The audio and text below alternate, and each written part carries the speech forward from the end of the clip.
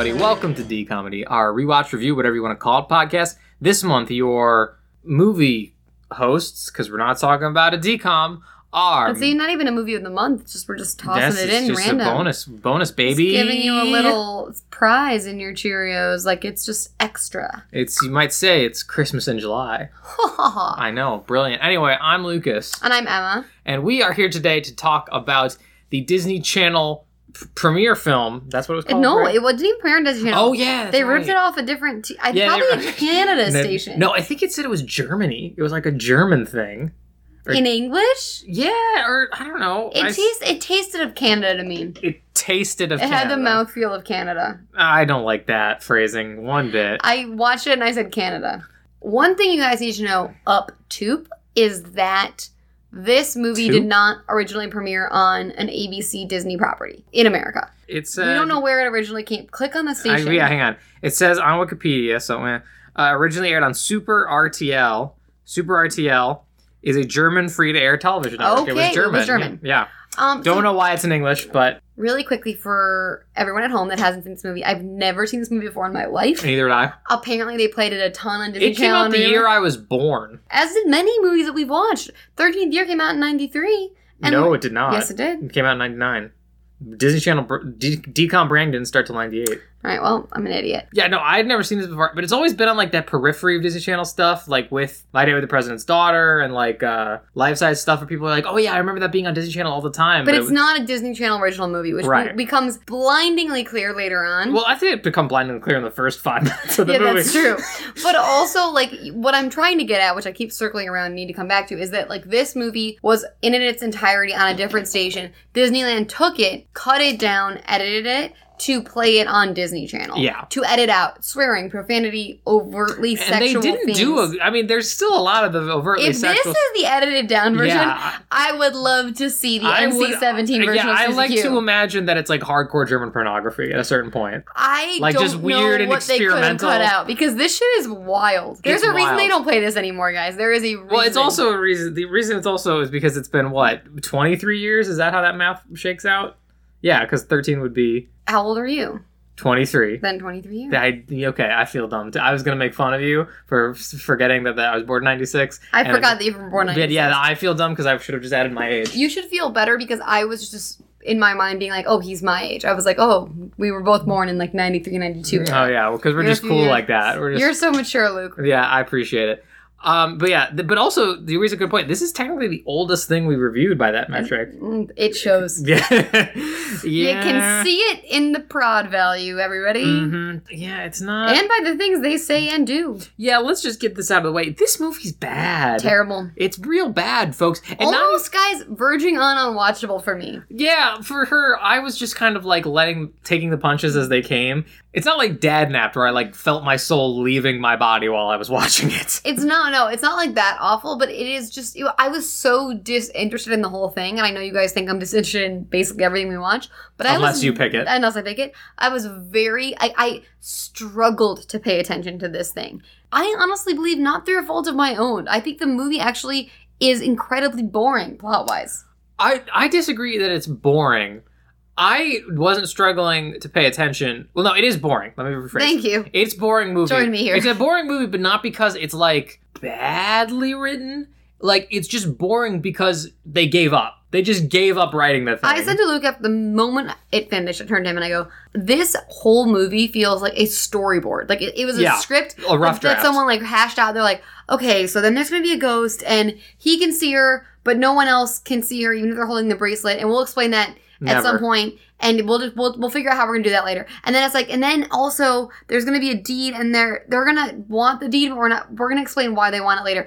And they never get around to those later. It's like none of the things are fleshed out, and you're like, who are those people? Why do they want that? How did they do that? What does this mean? It really, that's what I'm saying. It's boring because just you don't care about the story. There is a story, but you don't care, and it doesn't make any sense. Nope. And there's like 3 different stories, and they're all supposed to be the same story. They're not. It's important for you guys to know that I had no idea what the fuck this movie was about jumping into it. So my notes for the first, 30 are me just screaming about how this movie starts, because it is not what I thought was happening at all. That's very surprising because while we were watching it, Emma was very stoic because I assumed because she was so bored. I was stunned in the beginning. I was quite literally stunned. I was stunned into silence, which, as you guys know, is not common for me. Mm-hmm, very true. Yeah, let's just hop into it because I won't say like if you remember this movie, maybe you want to watch it.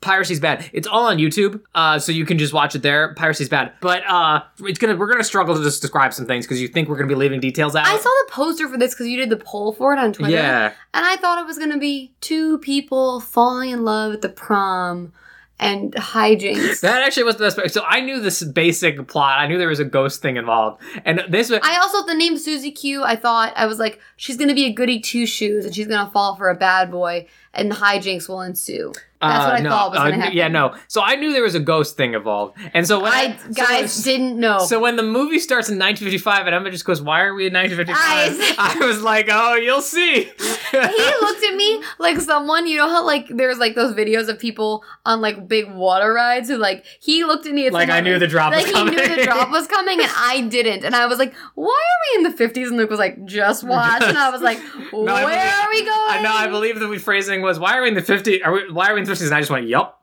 I was like, he didn't give me anything. And I was like, all right, buckle it in. And then, okay, so here's my thought process as someone coming into this totally blind. First of all, I said 1955. What is the plot of this movie? This is not what I thought it was going to be. I thought this was going to be a 90s sitch, an Amy Jo Johnson jam. You know what I mean? Have they ever done, like, a Disney Channel period piece? Like, if they're No, that's why I was freaking out. There's not a period piece. Yeah, like, we haven't done any DComs or... Is Full Court Miracle a period piece? Maybe. I don't know. I haven't seen Full Court Miracle. I think the farthest we go back in the Disney Channel period pieces is like the 80s. No one's going before like... Yeah, I think that's true. Oh, no, Color Friendship. I was going to say Color Friendship. But that's the 70s. That's still before the 50s. I was like, this is in the 50s. What's the plot of this movie? What'd you get yourself into, Emma? Next thing, I'm watching the credits. Shelley Long is in this movie. This woman has an Emmy for Cheers. She's in this thing. Interesting. And then... Well, the thing I think that is more noticeable immediately by the credits is that it's just a prolonged shot of Amy Jo Johnson getting dressed. And then on my next note was, is she a prostitute?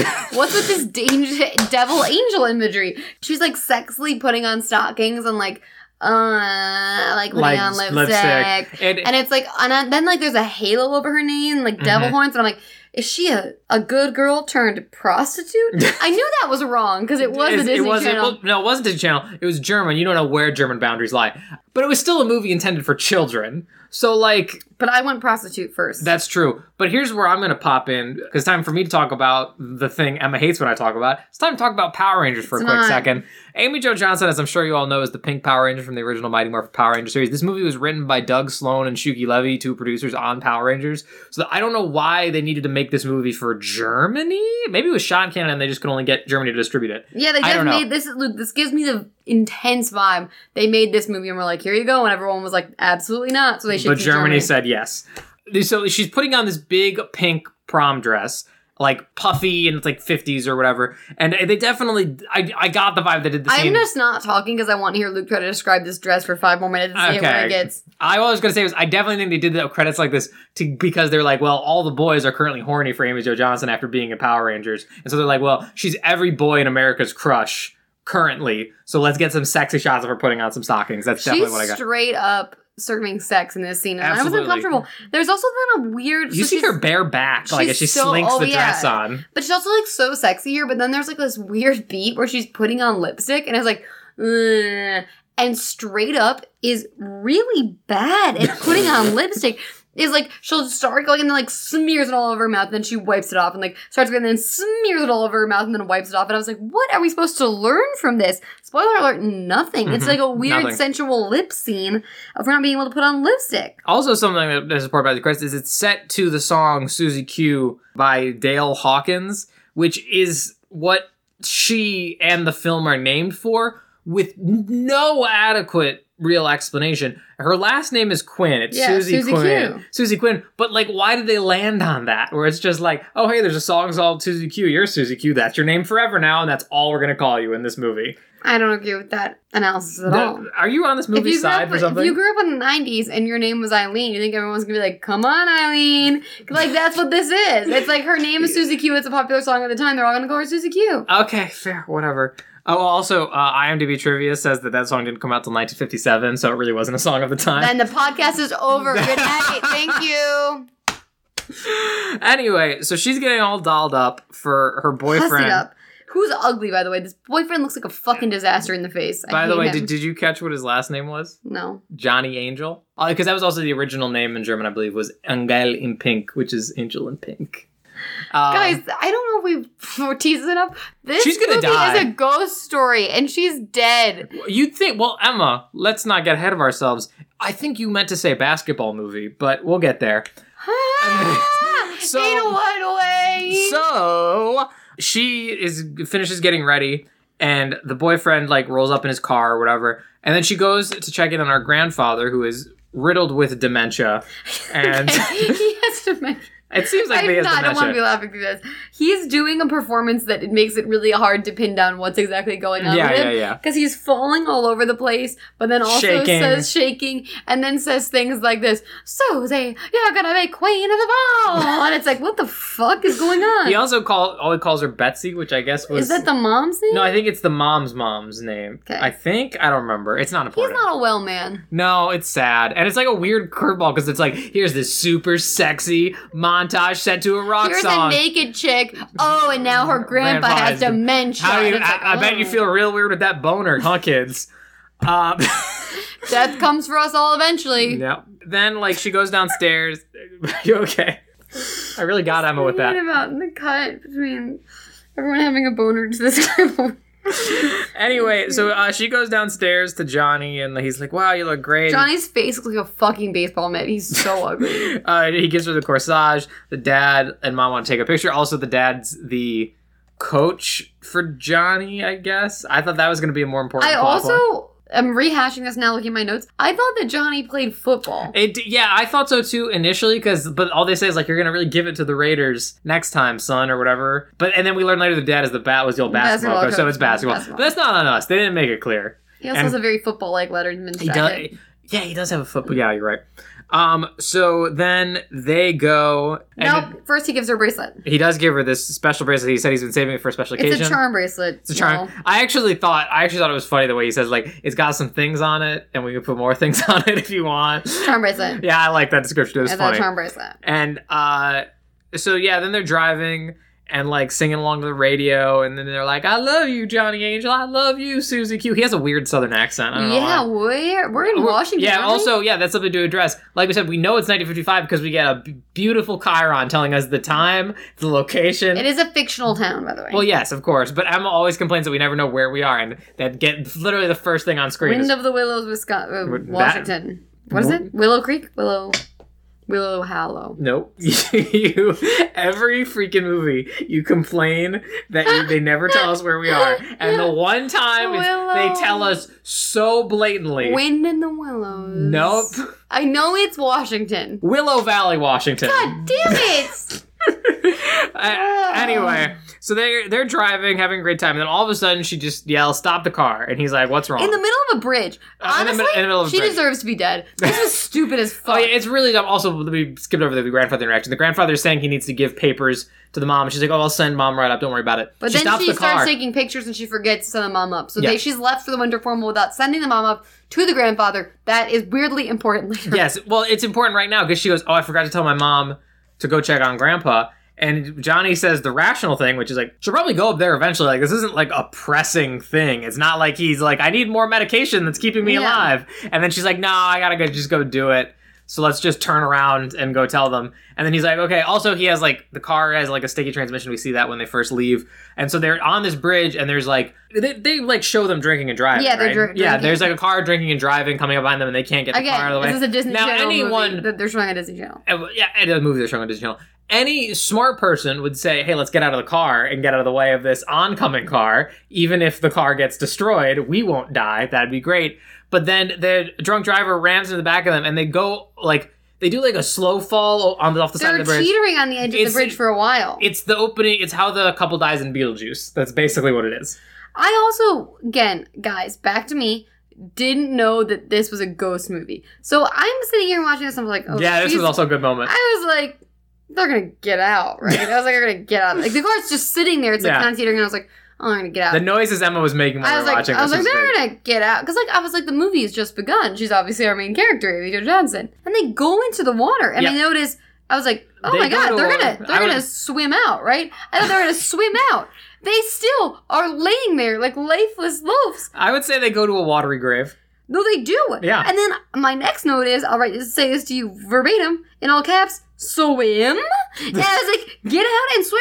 And then I said, oh my god, this movie is opening with a Chappaquiddick situation. This is a Chappaquiddick. What's a Chappaquiddick? Obviously, as we all know, is where that Kennedy killed that girl in the river. And she drowned in the car. He didn't call the police. There's a whole movie about it. Okay. So yeah, they're dead. And then we cut to 40 years later, so 1995, back in the wheelhouse of kids' movies at the time. And there's a family on the side of the road looking at a map being like, hey, did we take the right turn? There's an older teenage son, a little sister, and a mom. Where's the dad, you ask? We'll get there, but I think you can already guess. Also, Shelley Long is the mom, by the way, when I brought up Shelley Long earlier. She looks so good. I was like, at first glance, because I wasn't, again, paying attention that hard, I was like, are those two people together? And then I realized that was supposed to be her son.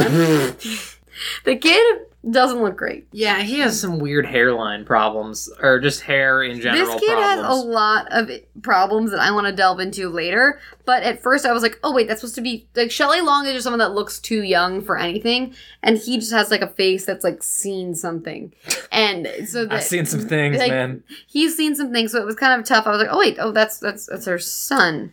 And that's Shelley Long's daughter, who is, like, what, that's 12?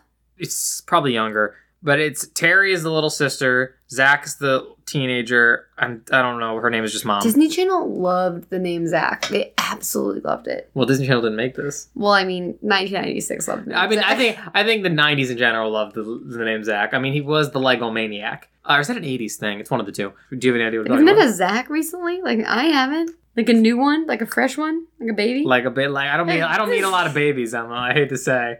I'm not trolling around the hospital, the maternity you walked ward. up to a baby and they were like, "Hi, my name is Zach," and you were like, "This is a baby." That's never happened. No, it has not. But so they're lost, and he's just like, "Oh yeah, we got to go down the road, whatever." They're looking at the bridge. That's why they have the establishing scene. And this is the bridge where she died. Yep. And then we cut into the car. He's just kind of sitting there sad. The mom's like talking. And the little sister's... You pointed this out. I did. She's holding a computer keyboard. Desktop keyboard. Desktop keyboard just in her lap. And you know those things you have to plug into a monitor to work? Yeah, to do anything, I would say. And so I'm like, why does she just have a keyboard? And at first I thought, I don't know, maybe like they're moving, obviously, so like they didn't have room for it. She's like, oh, I'll just hold it. No, she's typing on it. And I don't think she is typing on it, but I was like, are they trying to intimate that she's good with technology at the tender age of 8 years old? And winner, chicken dinner. She's not 8. She's like 10, 11. It Red is very young to me. I would say 10 or lower is the estimate I would give. But she is meant to be change of pace from classic Smart House. She's a computer girl, which in 1995 is very impressive. Although I guess there was the girl in Jurassic Park is the only other one I can think of. I love that girl. Love her. What a feminist hero. What's her name? No fucking idea. Lex. If you told me asked me to name anyone in Jurassic Park besides Dr. Ian Malcolm, I cannot do it. I've seen that movie upwards of 12. You don't even know Sam Neill's characters? No, it's Sam Neill. It's Alan. Yep. You got Alan. I never got it. Alan Grant. God damn it. I was so close. But Alan, and then Laura Dern is Laura Dern. You love Laura Dern. You don't know her character's name? No, because she's Laura Dern. She digs through that poop. She does a great job. You don't even have her first name. Ellie Sattler. No. The guy who made the entire park. Oh, don't have that. Freaking John Hammond? Is that his real name? No, that's the character's name. What is his character's name? John Hammond is his character's name. What's the actor's name? Rowan Atkinson, I think? No, that's Mr. Bean. That's Mr. Bean. He's a very famous British actor. Richard Attenborough. God damn it. Who knows the names of people in Jurassic Park? Not I me. do. I totally forgot where I don't know what we're talking about. Because you took us on this Jurassic Park. She was a tech nerd. Yeah, she was on the computer. Like Alex. Right, yes. They're moving, she's carrying the keyboard. They pull up to the house, and they say it later, but I didn't even notice that it's the same house that the parents that we saw in the beginning of the movie. So they're moving into... I didn't even notice that. They should do some more... but they should do some, like, external shots that you would recognize. Like, yeah, it's or, really... like, a mailbox, and you're like, oh, it's the same mailbox. Like, something, instead of them being like, it's the same house, like, 20 minutes later, you're like, is it? I have no memory of what your house looked like. So they pull up to the house, and they're like, all right, let's get everything unloaded. They start moving all the stuff in.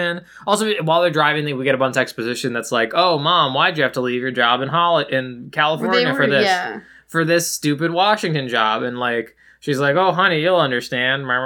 It's basically, like, Karate Kid situation where they have to move. But also, like... Well, they have to move from It's a reverse Karate Kid. But also, like, not to be too technical here, but as someone that went to journalism school, she's a news reporter, by the way. The mom is an on-camera reporter. The way that job typically works for 99.9% of people is that you would move from smaller markets to bigger markets. Mm-hmm. So you would move around a bunch, but you would go from, like, tiny town, slightly bigger town, big city, Los Angeles. You wouldn't go from, like, California, Los Angeles to dip hole place, Wisconsin. My guess, if I had to guess about this, because you are right, it is weird. My guess would be, spoiler alert, Dad's dead. The dad, guys, if you didn't put that together, find a different podcast. The dad, because they say the dad was traveling on business, so I'm assuming that meant he was, like, the breadwinner. And so when he died, she's like had to get a job. And she's like, I'm going to do newscasting. So she's starting her life over. She's moving to a small town. Luke. It's the only place. Right. Yeah, that makes sense. Exactly. But like, so they like start moving in. They check everything out, and then the movers show up, and like she tells her kids to go tell them where it all goes. It's like, why would you tell the kids to do that? She's very confident in her kids' ability to lead their own lives without her. Very much. She is like. Largely, I feel like she's largely a background character in this movie. Like, for being the highest billed person in this movie, feasibly. The only famous person in the fucking thing. Yeah, there's also, like, and also this is where I got the nerd thing for the daughter, is, like, they're like, oh, like, go be careful with my backup disc or something. I had that written down, too. I didn't even say that to you. Backup disc for what? Her manuscript? Like, what is she backing up? I don't know, but it's just like they so clearly had no idea what they were talking about, and it's amazing. It's like me trying to talk about the cast of Jurassic Park. It's that they're just winging it. And so while they're telling movers where they go, you just see the mom. Oh, actually, it's timely that we just said the dad said, pull a photograph. Guys, it is a stock photo of a smiling white man. It came in the frame, is what I said the second I saw it. They just like found a frame with a white guy and were like, perfect, we got it. We don't need it. It's like one of those photos where like, oh, like no one would ever take a photo like that of just by themselves. It either came in the frame or it's like from a J. Crew catalog and they just cut off the part where you can see like how much the jeans cost. He's advertising chinos. Yeah, something for sure. And then she just like strokes it lovingly and like obviously. And then we're like, dead dad. This is the point, or actually no, because there's a basketball beat here, isn't there? She's like, basketball. I don't remember if there's a basketball beat. I just remember ghost stuff starts happening immediately. Well, there is ghost stuff. I think it's all kind of happening simultaneously. So like the girl's filling up like a bucket of water and it's filling up itself. That's it. The little girl. But then they're unpacking the boxes and there's like a basketball. Oh yeah, he has a basketball moment. He has a basketball moment. And then I literally said to myself, he can't play basketball because his dad is dead. Logic. But the ghost will help him discover it. And that is a shot that I called, thinking that wasn't what's going to actually happen. And guess what, guys? That is exactly what fucking happens. And you know what? I'll give them credit. That's kind of sounds like an interesting story, but they don't really explore that. They don't really explore that. They that's what I'm saying. I think this becomes a movie about property law so quickly it'll break your neck. And then ghosts, and then falling in love with ghosts, and then basketball, and then property law. No, property law. Excuse me. Property law, basketball, falling in love with ghosts. Property law. Heaven. Yeah, pretty much. That's what I'm saying. I literally think they just were like they were behind on giving the script to Germany or whatever. And to Germany. We had to get it to the Germans. Yeah, you had to get it to the Germans. It's like a World War II movie. They're fastidious. They're timely people. And, like, so they just, like, had all the bullet points and were like, boop, boop, boop. How do we connect these? Hell if I know. And just... They sent it to the Germans thinking, like, they'll know this is a rough draft. The Germans were like... It does sound like a World War II movie. It's like, we must get this to the Germans. Berlin's in trouble. Okay, so little girl, Terry, whatever, encounters the ghost at the sink and tries to tell the mom. No one cares because they're moving in, And then... But the point to take away from this is that this house is haunted, yo. Yeah, totally. Very haunted. Very haunted. Get the Ghostbusters. Who are you gonna go? Exactly. I actually would have loved if the Ghostbusters just came in and murdered Susie Q. I would have loved, like, massive changes in this movie. Dan Aykroyd wouldn't have heard it, that's for sure. Oh, yeah. We should do a bonus on, like, Casper Meets Wendy or something. Well, that would be hard because there's nothing wrong with that movie. There's only good Me and Emma used to watch say. that. That's the ghost movie me and Emma used to watch all the time. I still watch that movie. If you guys... It has Hilary Duff in it, You guys right? need to understand that, like, my favorite holiday of all time is you Halloween. still watch that movie? Oh, every Halloween. Oh. I watch that. I watch Casper Meets Wendy or the original Casper with Christina Ricci, which is also fucking amazing. Both Caspers knock it out of the park. Dan Aykroyd's in that one, isn't it? There's like a goof in the beginning, like when all the people are trying to come through the haunted house. Yes. They do a Ghostbusters joke. Yes. Yeah. Dan Aykroyd will get out of bed for about $10. So oh, absolutely. We could get him here. He's been in so many of like Adam Sandler's like just like bit parts in Adam Sandler movies because they're like, how many people do we know from SNL? I'm googling how much it costs to get Dan Aykroyd somewhere. Should we get Dan Aykroyd on this podcast? Anybody knows Dan Aykroyd? Tell him we will pay not that much. We'll pay in hot showers. So mean. Hot showers and warm meals. No, I mean, hey, he makes his own vodka. I'm sure he's fine. He's probably fine. We cannot stay on topic in this goddamn It's episode. because this movie sucks. Okay, so we're having more fun talking about Dan Aykroyd's vodka than this goddamn thing. They get the house all moved in, whatever. The daughter's asleep. There's some creepy shots. The picture gets knocked over. She runs in and gets the brother. He doesn't really care because he's also fully asleep, like on the bed. This like, kid I also hate so much. Emma, did you you like anyone in this movie? Nope. You didn't even like Amy Jo Shelley Johnson? Long. Shelley Long. Yeah, I didn't really like him that much either, but I will say there's a good gag here, which is like she comes and gets him and she's like, come on, come look at my room. And he's like, okay, I'm following you. And then like she gets out the door and he just closes it on her. And that was a good gag. And like, so he goes in there and it's just like, it's the wind, idiot. Go back to sleep. A couple of really quick notes for our ladies and gentlemen and everyone in the audience. If you're worrying about our teen heartthrob, Zach, who's the main character of this movie. Zach, what's his last name? Sands? Zach Sands with an S. He's our main boy, and I think we can all know what Amy Jo Johnson looks like, Pink Power Ranger. This kid has the 90s hair of like a Ryder Strong, like a Boy Meets World, like he's doing parted down the middle. He's doing that parted down the middle, long kind of Boy Meets World. Yeah, he's still got Sean bangs. He's still got bangs in the face, though. Yeah, that little kind of like layered look. He's doing that, but in a way that makes it not attractive or at all cute. Mm-hmm. He has a very interesting face. It frames his face very poorly. Exactly. He has the face that needs, it's kind of like my face. It's a very round, full face. And he needs some sharp angles cut into the thing. And this floppy hair thing is not working for him. He's also roughly about 5'8", and that will come into play later when we decide he's the best basketball player in the country. Oh, yeah. No, I would say the world, honestly. They literally, this guy, no, they say in the country. I know they say in the country. They say in the country, but I would say in the world. At what point he is literally at eye level with Amy Jo Johnson because he's 5'8". Yeah. And not in that great of shape. No, not muscular in any way, shape, or form. That good, like, not obviously looks great, but like, wouldn't say he's a ripped athlete. Had they made him the computer kid, it would have worked just as well. Just as well. He looks about as fit as the guy from Smart House. Like, it's like that's where he's operating. But in this narrative, he is the best basketball player in the country. Which, great segue. So, like, the next day, a guy comes to install the little sister's modem so she can get on the net, as he says. And he basically tells him, like, oh yeah, this house, like, used to belong to the Quinn family. After their daughter died, they lost to the bank, and people keep moving out because they say it's haunted or whatever. Zach's outside playing basketball, and we do some flashbacks to him at what we can presume to be the big game. And, like, he's just, like, dribbling and shooting. He looks to his mother in the crowd, and she's just, like, shrugging, like, I don't know. And at first, I thought he was looking to her for, like, guidance, like, being like, what do I do in this game? And then she's like, I don't freaking know. Yeah, they have, like, a long beat where she's, like, raising her hands, like, and I was like, does he not remember how to play basketball? Yeah, it's framed really poorly because we've barely, like, and Emma, to Emma's credit, she immediately calls, she's like, the dad's not there because he's dead. I did. Well, I said 3 notes ago that the dad is dead and that's why he can't play basketball. Mm-hmm. I didn't know that he was dead in that game, but I thought that he had just, like, had a breakdown or, like, something. And I don't think I realized in that moment that he had died on the way to the game. That's true. Wasn't that reminiscent. Yeah, but that's absolutely what happened.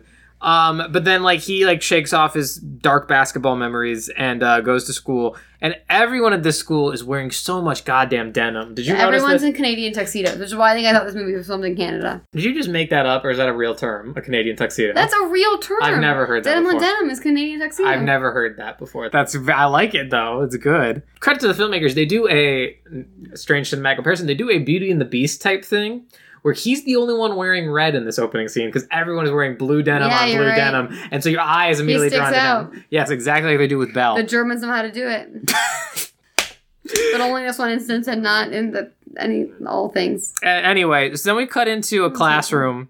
I don't think he just shows up, right? He doesn't get bullied yet. No. Yeah. We got into a classroom, and me and Emma had an argument about this. I say it's a drama class, and she maintains it's an English class. I think it's a drama class. It's an English class. Because kids are acting. They're reading from Romeo and Juliet. But yeah, because it's a drama class. Here's my argument. No one will ever watch this movie. They had to prepare monologues.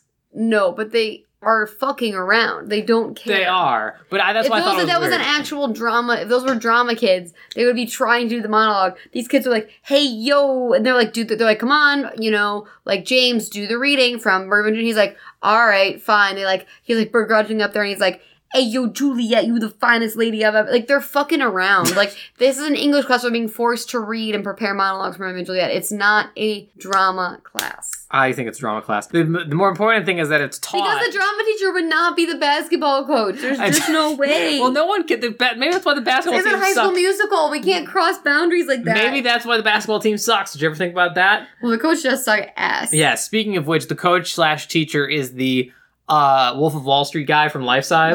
Richie, dealing Quaaludes and whatever else he's up to. Tyra Banks. Trying to. It sounded like you said Tiger Banks on that one. Like Tiger Woods. Some kind of weird fusion between Tiger Woods and Tyra Banks. And so then the guy at the end of class, the Richie, the teacher, I don't even know what is his name in this. Do they say? Doesn't matter. Fuck, Mr. Something. So, yeah, Mr. Sanford. I think that is it. You pulled that very well. I IMDb'd him aggressively to figure out what he was from. Yeah, we couldn't figure it out. But so like he pulls Zach's side and is like, hey, I know you're the best basketball player in the country. So you're joining the team, right? And he's like, nah. This 5'8" white kid, like, I know you are the number one recruit of the country. and I need you on my team, obviously. And he's like, nah, I don't play that game anymore. Sorry. He leaves, and he's like, why? Drinking game for this movie. Drink every time this kid says he doesn't play basketball anymore. You're dead. No, I would say drinking game is just drink while watching this movie because that's the best way to enjoy it. It is painful to get through. And it takes them forever to actually land on why. Like, we all know why because we know how to infer context. Yeah, we know why, but I guess he's supposed to be our insert character so he can ask the questions that we've already found the answers to. Because he's gonna... Is that how movies work? They're supposed to ask questions. You're like, I figured out that 40 minutes ago. Yeah. I don't even care about that mystery anymore. That's how bad movies work, yeah.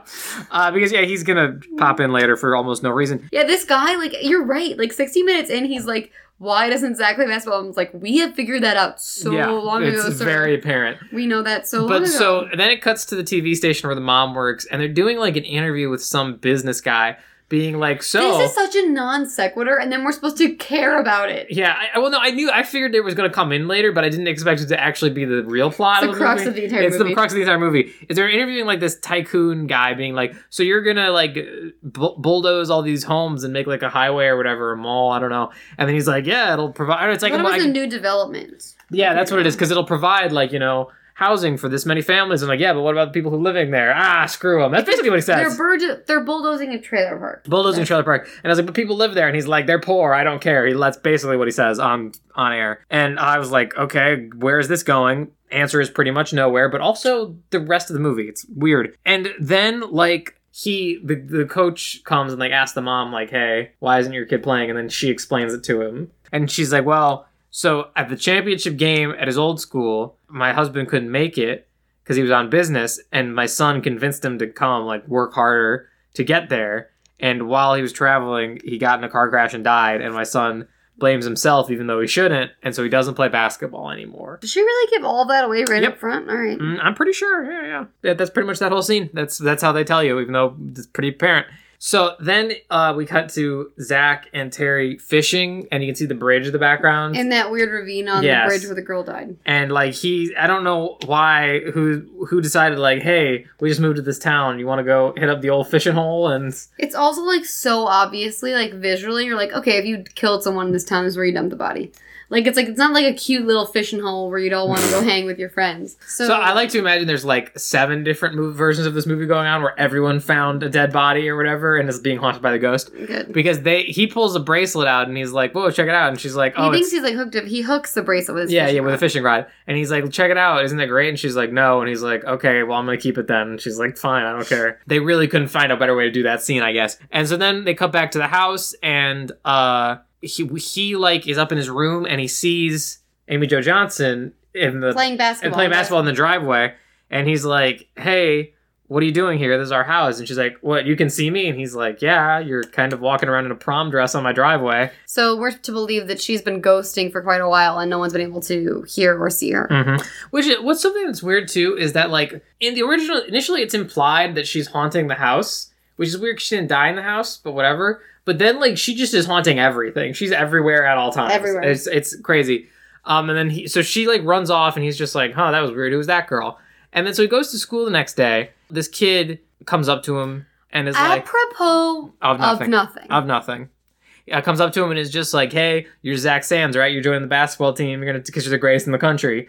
And he's like, I'm not doing that. Every time they said that, I laughed. I absolutely. They don't say it as much as we're saying it, but it's so funny that we keep phrasing it like that. But is this the nice guy or the mean guy? Nice guy first. Oh, no, it's mean guy first. It's mean guy first. Thank right. you. Mean guy comes up and he's like, hey, you're Zach Sands, the best in the country.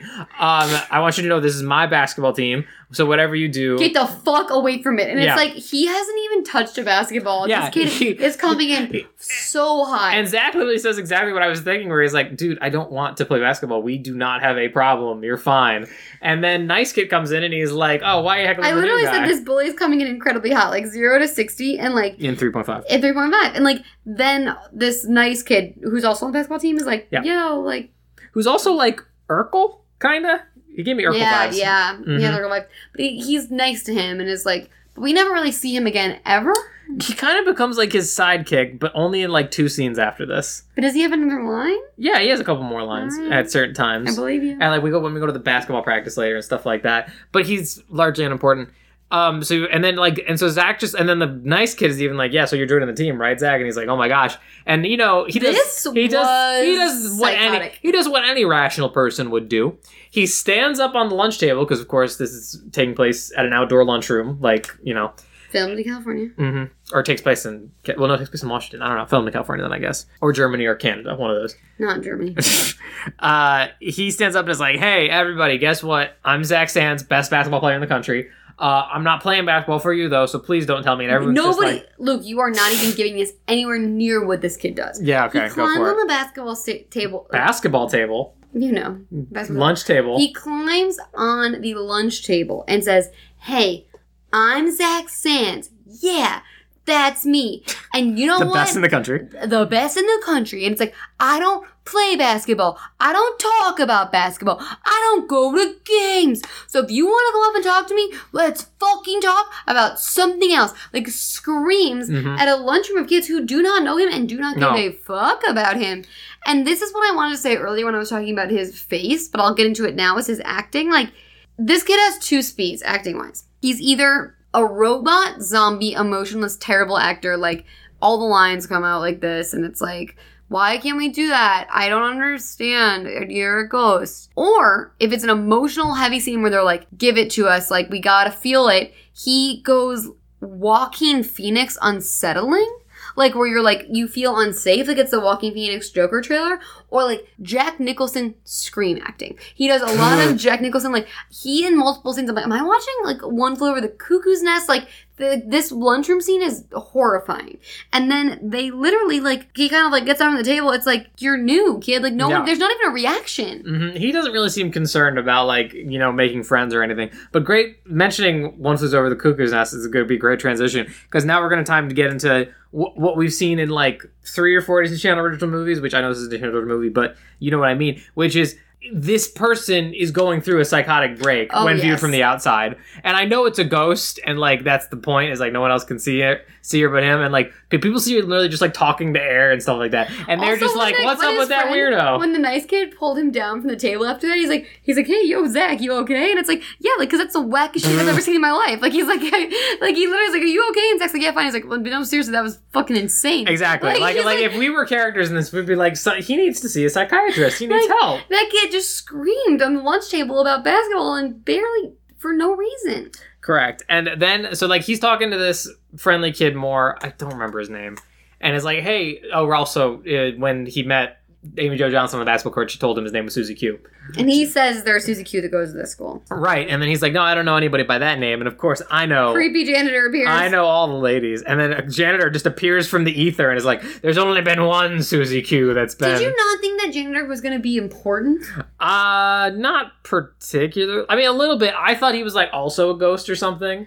I thought it was her dad. I would have bought that. But just, like, I did think it was going to mean something that, like, this random janitor We never see him again. We never see him again. He just materializes, like, there's only been one Susie Q that's ever been here. It's very much like, if you guys have ever seen this amazing fucking movie, 17 again, starring Zac Efron, it's very much that janitor character. That's also on our bonus episode list. It's actually the beat for beat where, like, he takes them to the trophy case. But that's an explicitly magic janitor, though. We need to believe this janitor isn't magic? Because I mean, yeah, he just tells him that, like, yeah, Susie Q is a student that went here in the 50s and she died in a car accident. But it's the same beat where he takes him to a trophy case and they look at an old photo of Susie Q from the 50s where she looks exactly the same. Yeah, that you are correct. Also, I first thought the janitor was her dad, and then he takes him to the trophy case and he's like, she was a drain. And I was like, I really hope this isn't her dad. Yeah, he's like, oh, you would have loved her, son.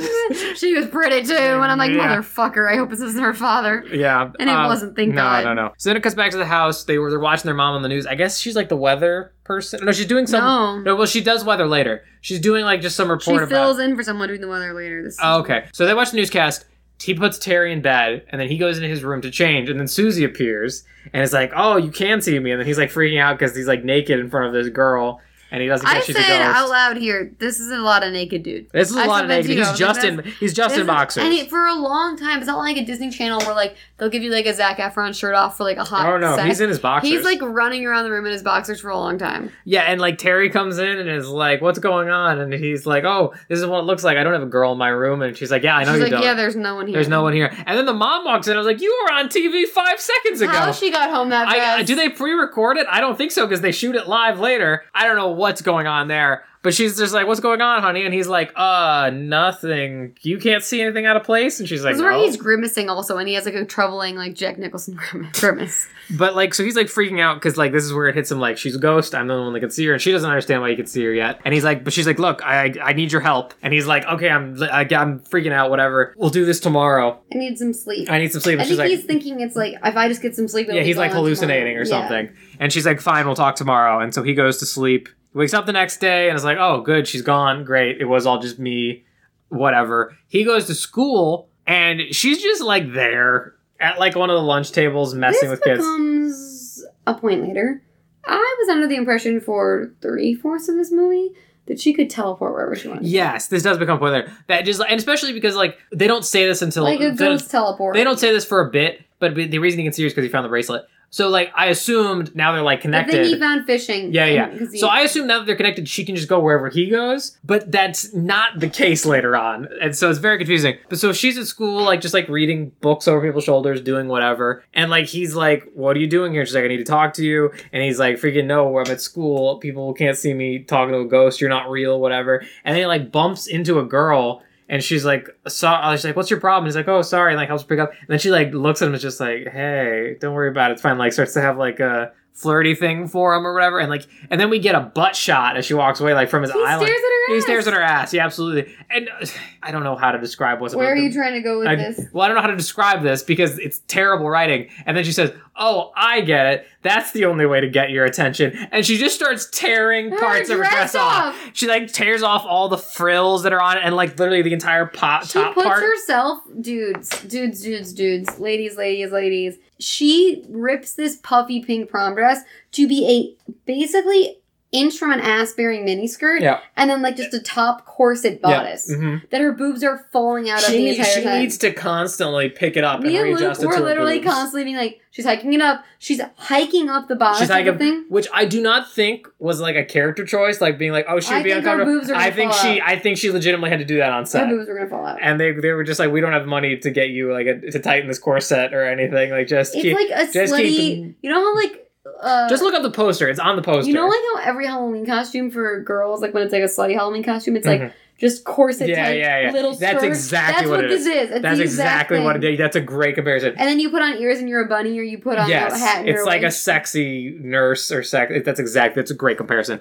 So and like she's just, and it's just so confusing because like she's a ghost, like she's just like tearing stuff off and like shoving it in a trash can. I was like, can't you just like change how you, I don't know. But so he sees this and is like, what the hell are you doing? She's very tied to her corporeal form. Corporeal. She's very tied for a ghost. She's not like Caspering. She can't like run through walls or like change her appearance or go invisible. She's very tied to her physical form. It's real weird. Like you wrote a movie with a ghost in it. Why did you decide to make? They have no fun with that ghost. They have no fun with the ghost idea. Or ghost logic. It's terrible. And so then he starts talking. She's like, "What's going on?" And she's like, "I'm trying to get your attention. I need your help." And she like.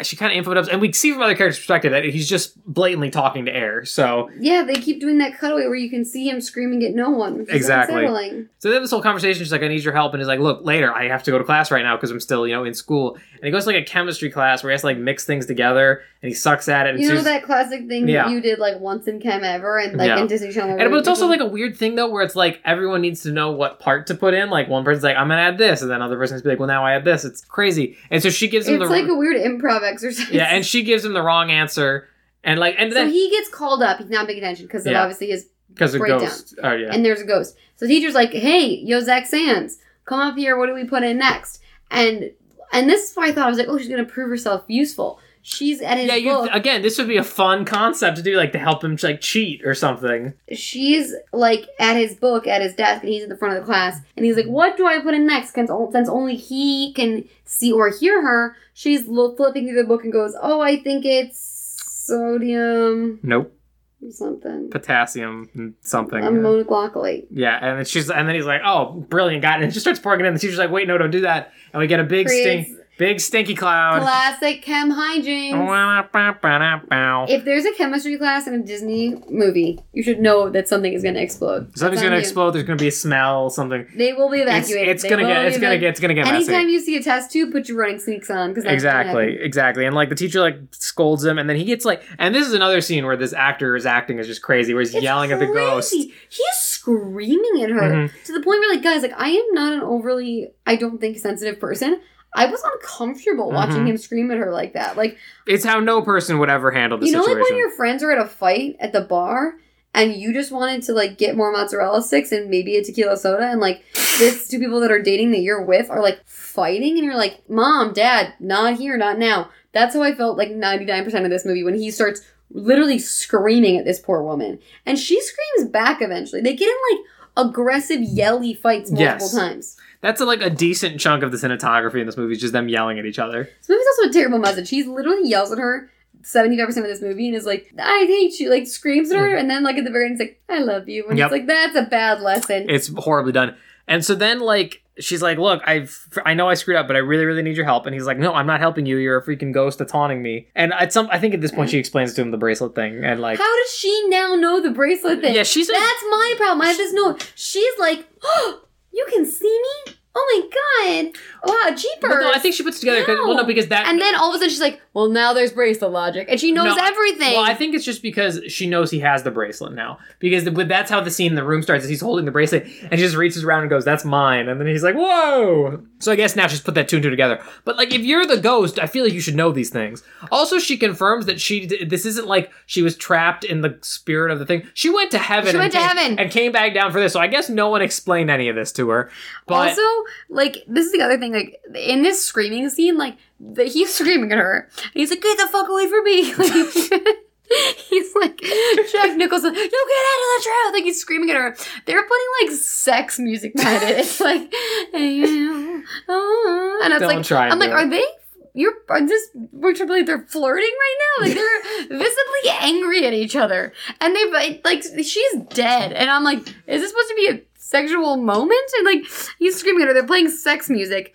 And then literally, doesn't he go back to like zombie mode during this conversation where he's like... Yeah, he goes all over the spectrum. Yeah. He like goes all the way down. But so he says, I'm not helping you, your freaking ghost that's haunting me, go away. And so he goes home and he kind of sees his mom getting in the car to go to the work. And then Susie's in the car with her. And he's like, what are you doing? And she's like, oh, nothing. I'm just gonna, make your life miserable until you agree to help me. So make sure you watch for the special broadcast later because it's gonna be great. And then he's like, uh-oh, well, I mean, and I'll admit, like, he just kind of goes in the house and I'm like, he is right. I don't know what you can do to stop the ghost from messing with your mom. Because then it cuts to the broadcast and she's doing the weather, like we mentioned. And, like, Susie, and this raised my question, like, Susie can just, like, touch stuff and, like, manipulate. But, like, also, like, she's, like, moving things with, like, her mind. Like, we see her at, like, a control panel, but then there's, like, fans moving and stuff. Mm-hmm. And, like, she's putting the wrong footage up and, like, making wind blowing. Because, every movie set, every news set has a high power fan with water just ready to go. It's literally like a ride in Universal Studios. It's exactly things they set up to face the anchors. Yeah, and like her hair's blowing all over. She's getting all wet, and like she's doing her best to sell it, and like the other newscaster's getting all wet, and it's like, and also the sister is watching, and she like. The wind like blows the mom's skirt over a little bit. And the sister goes, you got to admit, mom has great legs. And I was like, what? What is that line? But so then like she goes home and she's like, man, and they're like, Mom, you really handled that wacky weather report great. And she's like, well, here's the thing. The station manager loved it. Now I'm doing it every week or something like that. But the thing is, we saw shots of people behind the scenes freaking out. Like, why is this happening? Why is this happening? We didn't see a single reaction of anyone loving it. No, it's just... Not the audience. And I was the audience and I didn't love it. It was stupid. And that's why we were blowing over it. And so after this, he basically is like, okay, fine. I will help you. What do you need? And she's like, well, my grandpa died. Property law. Here's property law. She's like, well, my grandpa died. No. She's like, well, when I died, I needed to tell my mom to get some papers for my grandpa, but I never told her, so they never got it, and they got like kicked out of this house by the bank, and like I needed to make sure she get those papers. That's like my unfinished business, even though I'm not a ghost. I'm like came out from heaven, whatever. Angel. And he's like, okay. And she's like, so you got to go see my parents tomorrow after school. And he's like, cool. I'm on it. I'll help you. Did you explain that right? They lost the deed to their house. No, like they lost a deed to the town. They used to own the town. They just like lost their money to the house for like they say like some kind of payment. No, it's really unclear. There's like a payment of like $25,000. You guys, if anyone understands property law, the Wikipedia says a certain term that made absolutely no sense to me. I don't know. It makes it seem like the deed is not related. It seems they said like there's like some kind of debt they didn't pay, and so the bank foreclosed on them. The deed seems to be tied into the whole development thing that comes up later. But the point is that payment is a scam to just get them out, and they don't have the deed. Oh, okay. That makes sense then. While visiting Susie's parents, Zach finds out they're facing homelessness at the hands of the local bank. I'm sure Roger saw their works. Because of the missing title deed, and that the bank is demanding an unaffordable $25,000 balloon payment. What the fuck is that? And how would a kid ever know what that is? I don't even know what that is. And it's part of a larger plan to destroy the town. My guess, as a 26-year-old woman... with no understanding of how money works. Of how this works. I think that they never had the deed, so they continued to pay like a normal mortgage. Uh-huh. And then...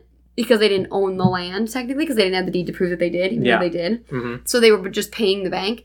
And then they obviously wanted them out of the house. Yeah. And so they slapped a massive balloon payment on them. Which I think maybe just a term they made up. And it's in Wikipedia, guys. It's true. And that they couldn't pay that and that forced them out. Right, so now they're living in the trailer park. And now that's getting... okay, that... and then the trailer park is getting wiped over that settlement. Yeah, so they're getting boned both ways. Yes. Got it. That makes some semblance of sense.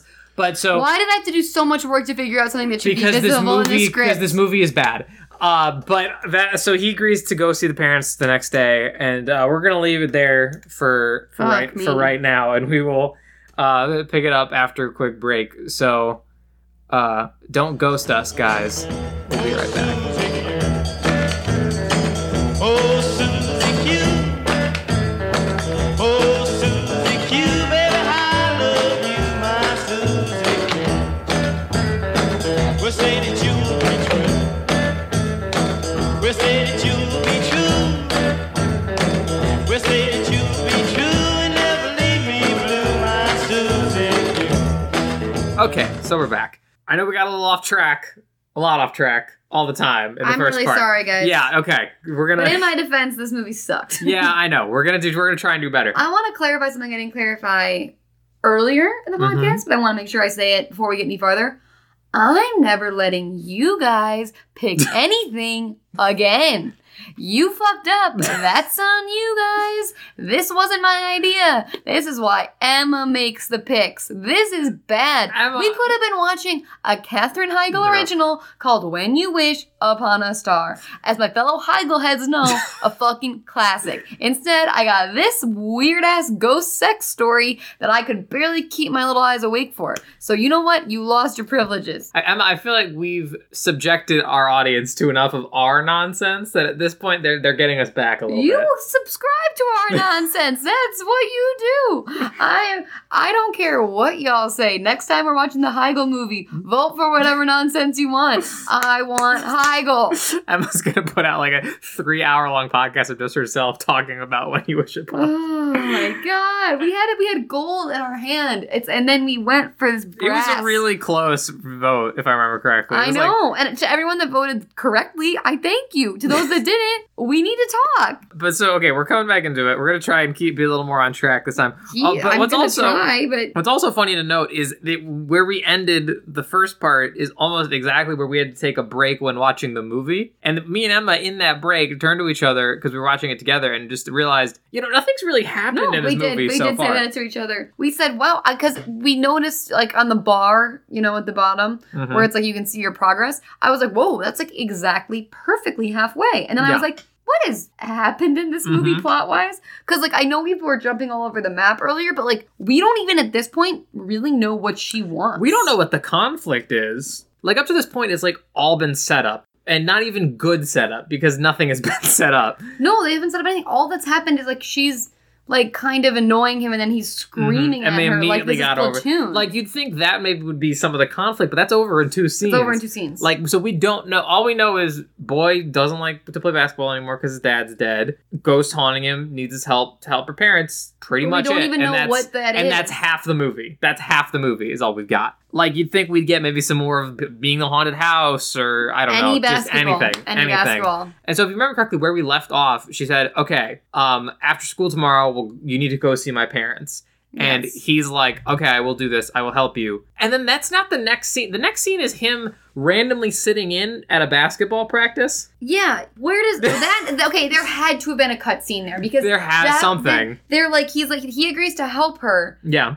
And they're like, yeah. And then I was like, okay, they're going to go do whatever it is. So I still don't know at this point. And then they just cut to inside a basketball practice. Yeah. So there had to be a scene where she was like, and I'm going to help you too. I don't know. Or just explaining why he's at a basketball practice when he hates basketball now. And sitting in on a practice that he's not even participating in. Yeah, he's like cock teasing the team, being like, oh, I could be out there playing for you. She's also sitting on the bench, like, I literally said out loud, so I go, why is she sitting like that? She's in a dress, like, with her legs up and, like, her arms dangling. Like, she's sitting like a frog. I can only describe it as a frog for, like, a really long time, like heckling the players, like, screaming at them.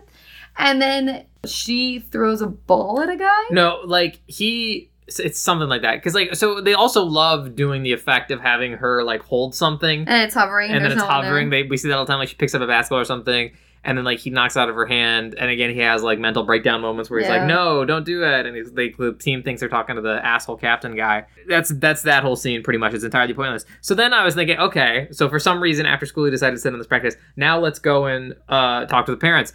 Also not the next scene. What happens next? Next is they're randomly on, like, a porch. At night. At night, which implies to me they did not...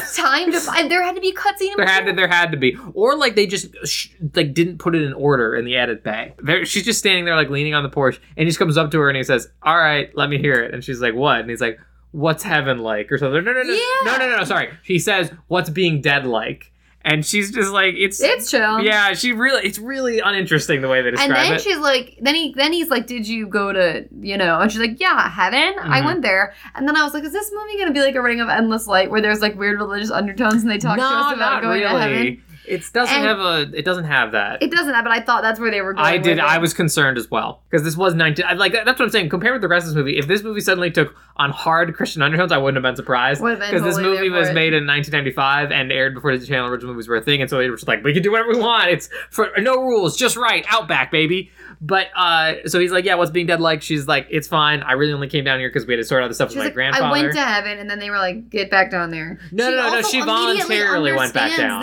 This predicament that she like was so shocked. We said this in the first part, but like she was so like, what's going on? And now she's like, got a mission. Yes, it doesn't got an fit. Understanding of heaven. Yeah, because she's just dicking around playing hopscotch in the beginning. Like you knew you had a mission. I thought she was haunting the house or something. But no, like you're saying, no, she didn't get sent down to heaven. She volunteered. She's like, I gotta go down and sort this stuff out with my parents. So I'll check you later. It was a volunteer mission. It was and so I guess she just had no plan because no one could see or hear her. So she got down here just like, wow, frick, what am I gonna do now? But so yeah, he's just like, what's being dead like? She's like, chill. He's like, cool. And he asks her some other questions about like her. Do you think my dad sees me? Yeah, this is the scene where they try and get deep in this movie and it doesn't work in any way. We still don't know what's going on plot wise. And they're already bonding about his dead dad, and I'm like, what is her mission? What are we doing? Like, what are you supposed to be doing with the parents? Like, they still haven't even gotten to that. Yeah, and well, let's get to that right now because that scene, even though you'd think it'd be deep and character important, it's not. And so then we cut into this trailer park. And he goes up to to the trailer and like peeks his head in and we see like these old people. Not like super like grandpa old, but like probably like 30-year-olds aged up. Yeah, they have age because they appeared in the 1950 thing and they just put age makeup on those original people. Yeah.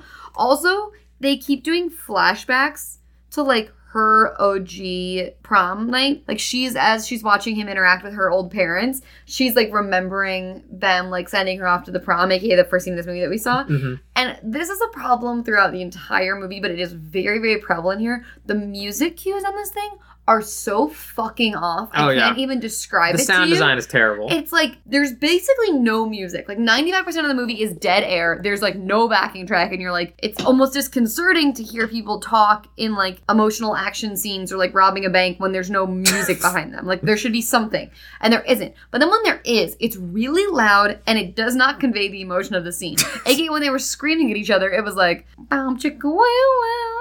Fuck you. It was like flirty music.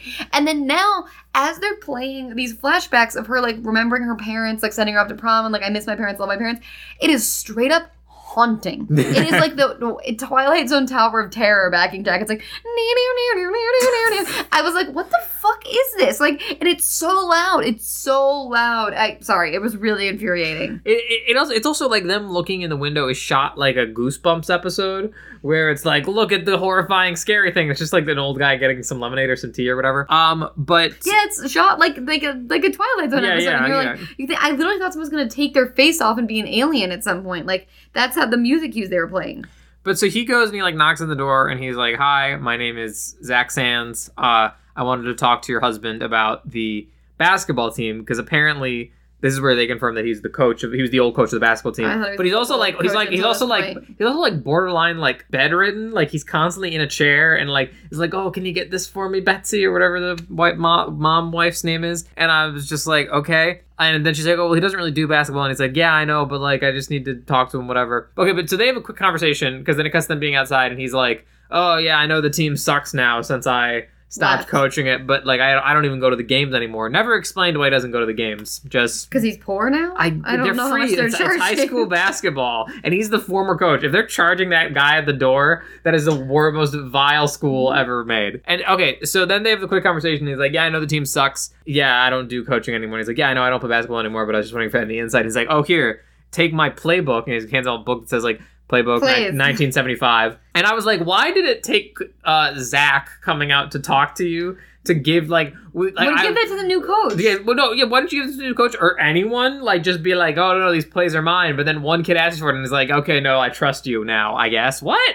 It's weird. And then he's like, oh, cool, awesome. And then he goes and the mom is showing him out and it's like, oh, listen, the other reason I came by is because we just moved. Why is this an afterthought? He came there to see her parents to find out, like, whatever she needs that she still hasn't been super clear about. But, like, they talk about basketball the entire time. And on his way out, he's like, by the way, heard about your house. Like, why are we just now getting to this? And that's the thing is, I thought, like, okay, basketball, that's a way in to get to talk to him. Fine, cool, whatever. But then I'm like, no, yeah, you have a great thread, which is I just moved into your old house and I heard it was haunted. Is it true? Like, just open with that. Or I moved into your old house. I want to know what happened. Like, I heard this development. Like, just anything. Fake anything. I just had a thought. How long has Susie been down from heaven?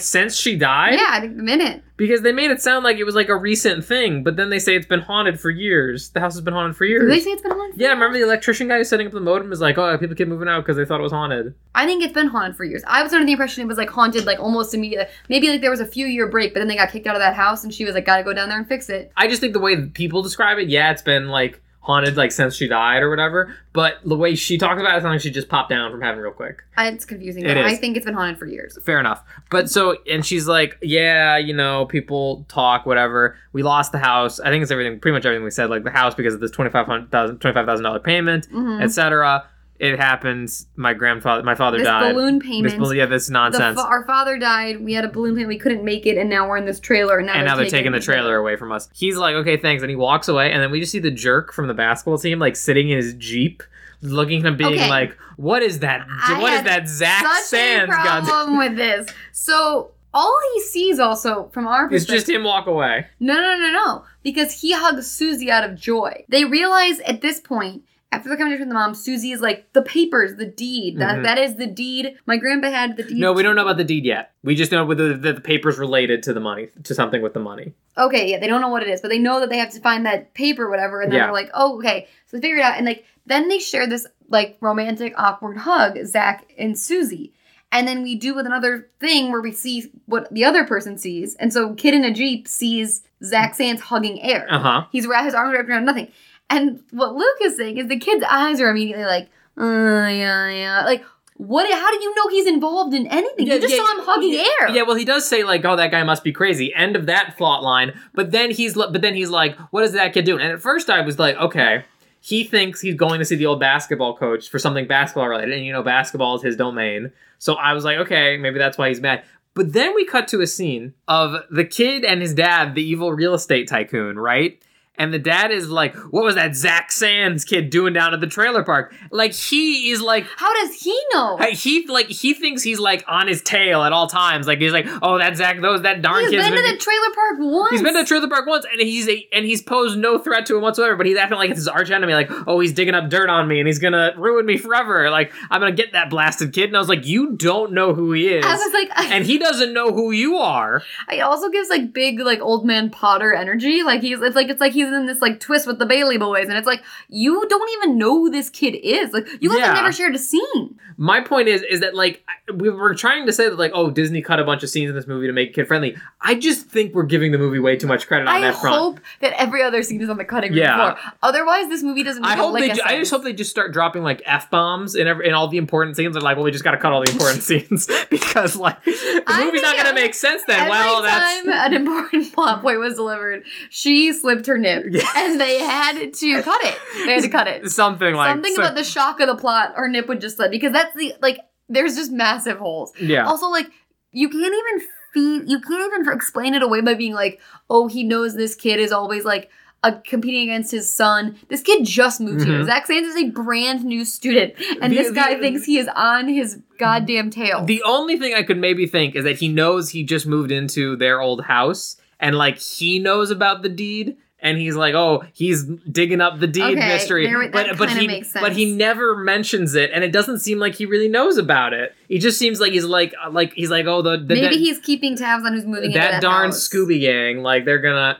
That actually would be an amazing plot line if he kept tabs on people living in that house, and then it was him who was scaring them away, and then Susie's the first time it's actually been haunted. That's a Scooby-Doo story. That's a Scooby-Doo story. But that's not the point. The dad is so mad at the son, like it's his fault that Zach is poking around. He's yelling in his face, and, like, stuff like that. And then this never really comes up that he's related to the industrialists ever again. Like, it's never like, my dad's gonna get you or something. No, nope, it's just whatever. So then they go back to the house, and they're, like, talking, Zach and Susie, and they're like, okay, so we know they need this payment, but, like, what was it for? Like, none of this, it's not adding up. And she's like, okay, well, we just have to find out what, like, the paperwork was that my that my grandfather needed to give to my mom or whatever, or look at their file and we'll have our answer. And he's like, well, I can't just like go into the bank and say, hey, let me see this file of these strangers I don't know.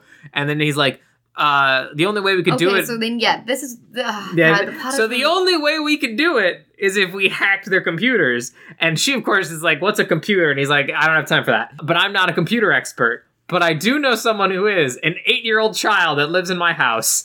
So they go and get Terry. Who's gonna hack a bank's mainframe. Yes, and she like has known stuff's been going on with Zach because he said like, this is Susie too or whatever. She's like, I don't know what you're going through. It's weird. And he's like, guess what? You're right. The house is haunted. I've been talking. This is a ghost. Been chatting with the ghost. She's chill. We need your help to hack a mainframe. She lifts things. Terry's like, this is cool. Yeah. And because it's Terry can't see her. And this pisses me off. Me and I've had the same thought at this juncture. This fucking thing. So we're supposed to believe that he can see her because he has the bracelet. He like gives the bracelet to Terry, and Terry still can't see her. Mm-hmm. Isn't the bracelet the device by which you're allowed to see the ghost? Yeah, I had the exact same thought. I was like, so he's going to hand her the bracelet and she's going to see the ghost, right? Nope, totally goes unexplored. But like, so they convince her that like they need her help. They need her help to break into the bank mainframe, which is like, well, I'd get in so much trouble. Yeah. Obviously. And then he's like, but ghosts. And she's like, you're right. I do want to help a ghost. That's pretty freaking rad. Well, I need their codes anyway.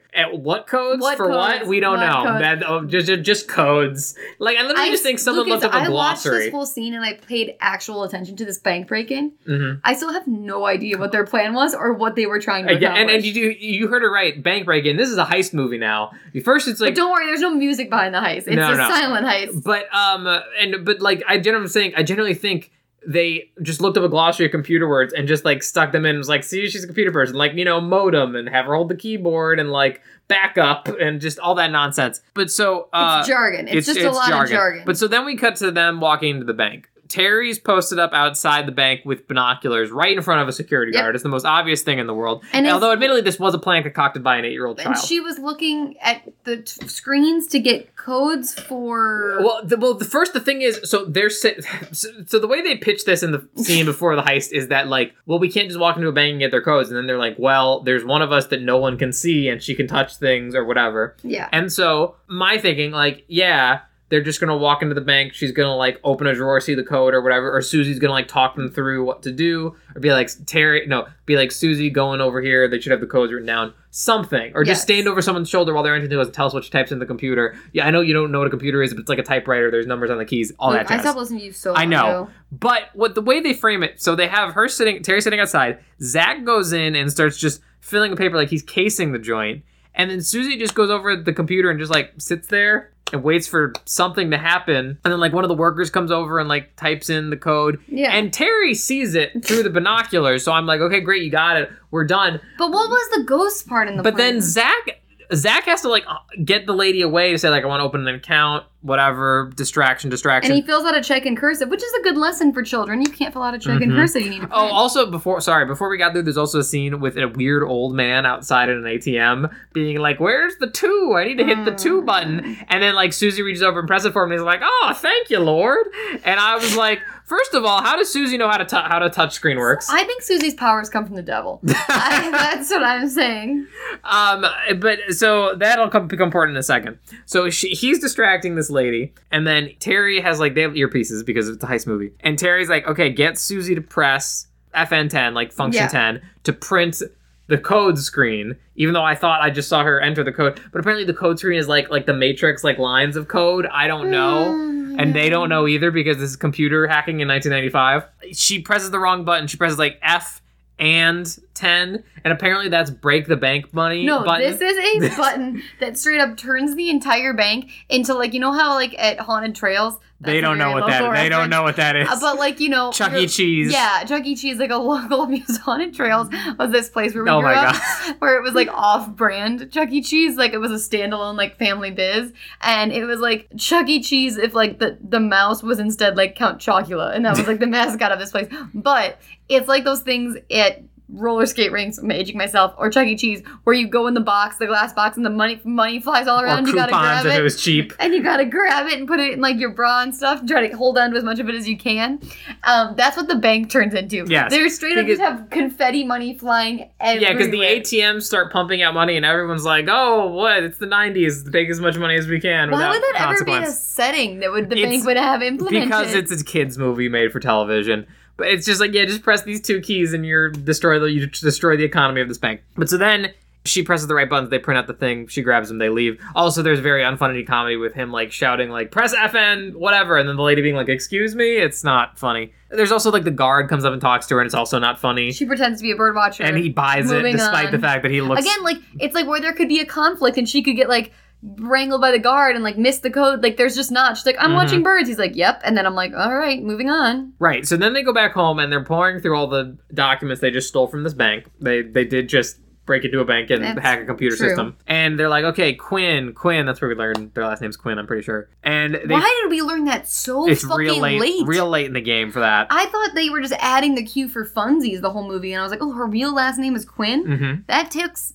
until 3/4 of the way into the movie. Mm-hmm.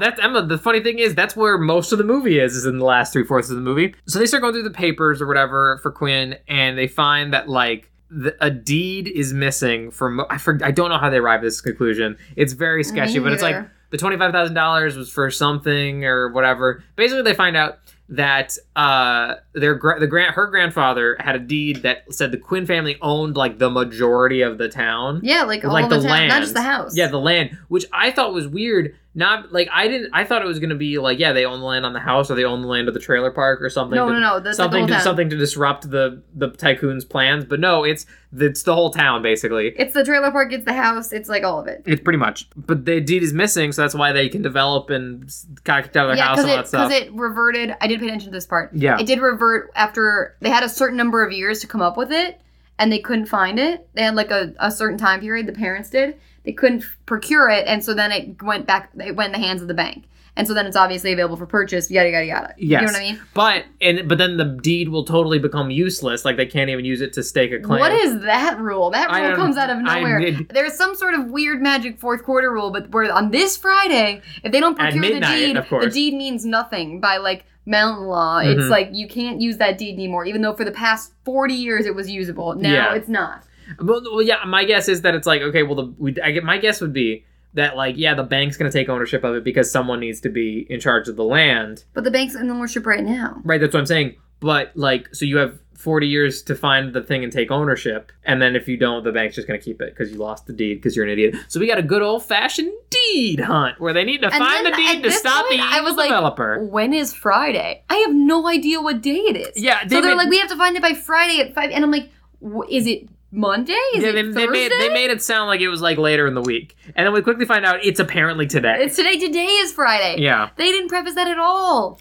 And so then, like, they're like, okay, well, first, we gotta find the deed. But, like, also before they start looking for the deed, Susie says, this is crazy, we have to call the police. And he's like, what are they gonna do? Like, it's not gonna help. And then, like, and we realized in the same moment, nothing about this is illegal. No one is doing no one's done anything illegal. You just need to find the deed. The police would just be like, what do you want us to do? He's legally buying land. Yeah, that's unless you find the deed, like, everything is entirely legal. But so they start like, we gotta find the deed. It's somewhere in the house probably. And Susie leads them into Zach's room, which used to be the grandfather's room. And is like, well, he was going towards the closet, and they go in the closet and find just a hidden door. As one does. I'm sure that was so easy too. It was like the first thing first thing they find. I'm sure that wasn't on any blueprints or... Also, like, you just, guys. In 40 years was never found. Guys. Feasibly looking at a house, you can, like, tell where the space is distributed. Mm-hmm. You know what I mean? Like, you can be like, okay, so, like, there's the front of the house. This is going to be bedroom 1, bedroom 2. Especially if you're living in it. If you're fucking living in it. Had this been, like, a secret bookshelf that's or a secret, like, just cubbyhole or something. Bible. They swing open his door. It is an entire parlor. Second, like, bedroom. It's massive. Mm-hmm. It's massive. It's bigger than a bedroom. It's like a second living room. Yeah, I'm like, how would you not understand that there was a massive fucking gap of space in your house you didn't have access to? It's insane, and it's all, covered with cobwebs, and it also looks like more like an attic, like it's something they somehow went to the top of the house. But it's not the top of the house. It's right next door to his room. Yeah, but there's like a window, like whatever. But so then there's like, they spend 5 seconds poking around, they immediately find the deed. Then she straddles him. She like tackles him onto like there's like a love seat and like pushes him out. As his 8-year-old sister as well. Yeah, well, the sister can't see the girl, so she doesn't fully understand what's happening. But she knows what's happening because she sees him fall over and she's like, Also, I don't keep in mind she's wearing no pants. Also, I didn't realize until Emma just said it. I don't like the word straddle. I just found that out the hard way. Great one. No, there's no other word to describe what happened with him and that ghost. No, I didn't say you were wrong. I just said I've just decided I don't like it. And so they're like, okay, we got the deed. So now we got to get to the bank before it closes at 4:00, I guess. And was it 4? They said we got to get to the bank before 4:00. They said the deed was good till midnight, I think, but they need to get to the bank obviously before it closes, I guess. Which also makes me realize this is also the plot of Mary Poppins Returns. Yes, it is. Yep. I'm had to take a second to consider that. But so I forgot the plot of that movie almost entirely. Yeah, because it wasn't a very good movie. But that's not true, folks. I'm not gonna get into it with him, but know that I don't agree. Wasn't a fan. So then they're like, okay, let's go. And they're like, Mom will be home soon. It's like and he says like, I'm a teenager, I can drive. I'll just take her car. And then they're like, cool. And so they rush the car. The mom's I didn't realize he could drive. Yeah, also, that was I was like, oh, he was like, we'll take Mom's car. And I was like, can you take Mom's car? Apparently. But then keep in mind he's 5'8". But so they bump into the mom on the way out, and she's like, oh, I just came back from the store. Like, and he's like, whatever, I need the car. It's kind of an emergency. She's like, oh, okay. And the scene's kind of supposed to be funny where she's like requesting items for the store. It's not funny. It's not funny. It's just really boring. Like, you know, when your mom tells you what to buy at the store, that boring thing you try to black out.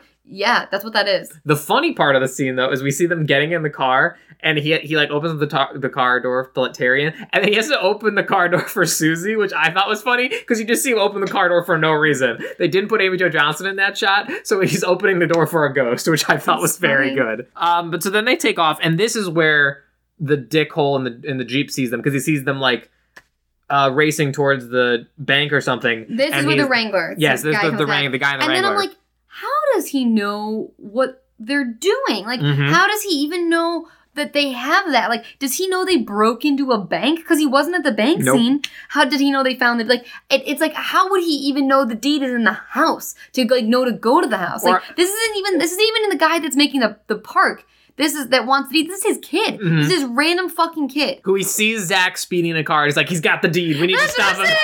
Like, it's he like calls his dad and he's like, ring, ring, bitch, we gotta stop him. I'm like, what to do what? And I'm telling you guys, look, I know we are not the most observant people when watching these movies sometimes. Watch the movie and tell us you can figure out how this works. Because it's literally the worst screenwriting I think we might have seen. Where it's just like, he's apparently God and knows everything, despite not showing us he knows anything. So then they get pulled over by a police officer. I think, to be quite honest, guys, and this, somebody just please, if anyone has seen the unedited version of this movie, write into us and tell us, because the only thing... Do you think we're like David Hasselhoff and have a lot of fans in Germany for some reason? I think that our German fans will come through. But the one thing that I believe in my heart, like, I know we're like, oh, we're chalking everything up to cut scenes, and I think a lot of it's just bad writing, and I agree with that. I think some of the jumping around with the Zach and Susie is just bad writing, and they don't know how to write a boy falling in love with a ghost correctly.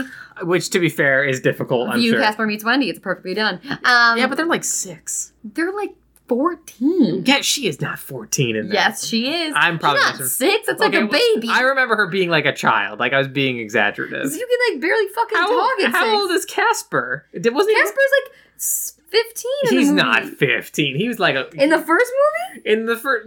He's that hot? Devon Sawa? I thought it was Devon Sawa. I fucked it up probably. Also, did you just call him hot? He's a child. I mean, I don't think he's hot now, but when I was a kid and I watched Casper, I thought he was... Every girl had a crush on a live Casper. He was like a thing. Does he... It's one scene and you're like, oh my God. Is he also the voice of Casper or just the body part of Casper? I don't think he is the voice. We're getting off topic again. We're doing it again. We said we weren't going to do it. We're doing it again. Why don't we just watch Casper? It's a better movie. Well, I'll add Casper. I don't want to do Casper. I'll do Casper Meets Wendy. You have to see both to really understand the universe. The Casper cinematic universe. Marvel who? Is there a lot of continuity? No, we're not doing this. We're not doing this. God damn it. Welcome back to my Casper podcast, everyone. Sponsored by Casper Masters. Welcome to the comedy, our Casper fan cast. Okay. Oh okay. All right. So they get pulled over by a police officer, and at first it's just like, yeah, he's speeding, whatever. But then he like is immediately hostile. He makes them get out of the car. The sister's okay, the voice is a different person than that in live Casper. Is he? What about? Is it the same voice in Casper Meets Wendy? Because otherwise, I don't think that counts as a cinematic universe. People get recast all the time. Look at Mark Ruffalo. That's fair. But there's only 2 movies. Was Casper Meets Wendy in theaters? I don't believe so, no. I think it was direct to video. But we wore that tape out, let me tell you. I loved that movie. George Hamilton is in it. How is Casper not one of the top billed? It's called Casper Meets Wendy. It's a different guy, Jeremy Full. I misread that. I thought it said Pauly Shore. I was like, what? Also, why is Pauly Shore in that movie? I don't know. Okay, so they get pulled over by the police officer, and at first just like, yeah, he was speeding, whatever. But then he's immediately like... I screamed at you. I go, is this cop dirty?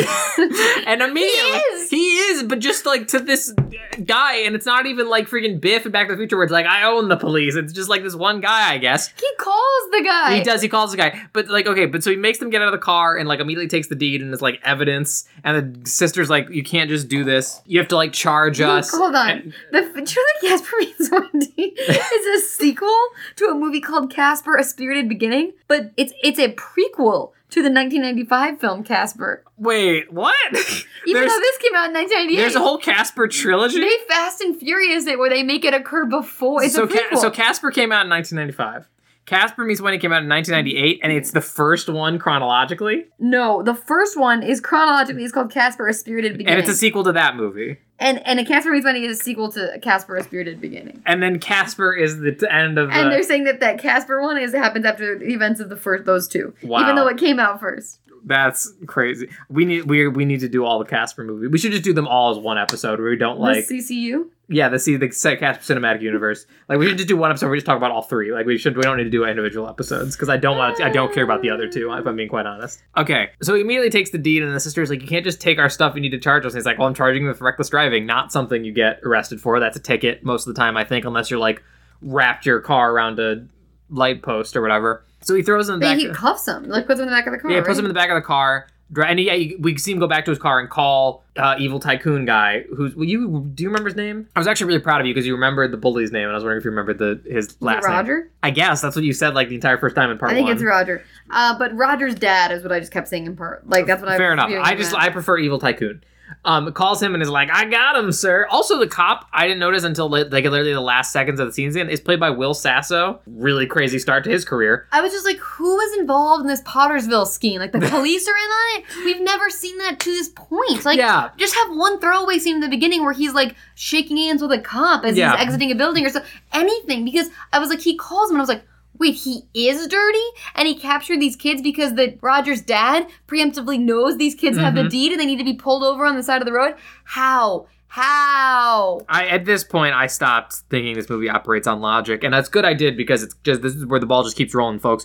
But so he throws him in the back of the squad car and takes him to the station. But what's weird is Susie, like, I guess really Susie cannot phase through stuff or anything because she doesn't get in the car with them. Like, they take off. She starts walking. Which this is where we raise the teleportation question. But also, I do realize if you're a ghost, like, you don't need to, like, sleep or, like, eat or get tired. So I guess you could just theoretically walk wherever you wanted to go. Like, what else are you going to do? She's been a ghost since the 50s, I guess. So, like, what else is she doing? But she's in a rush. That's true. I guess she could run if you never get tired. That's a good point, actually. She's just walking. She's basically being a ghost in this world sucks. She's basically a ghost with no ghost powers other than be invisible. That's her only power. It's a terrible ghost deal. Yeah. So then we cut into the jail, and, like, yeah, they're full on in the jail cell. It's also like a weird old Westworld-timey jail where there's just, like, one little cell, and they're, like, there's one cell. The key, like, he's got, like, the one big, heavy key. And you also could have just said Old West. I don't know why you went to Westworld. But I like to keep my references quick and on here.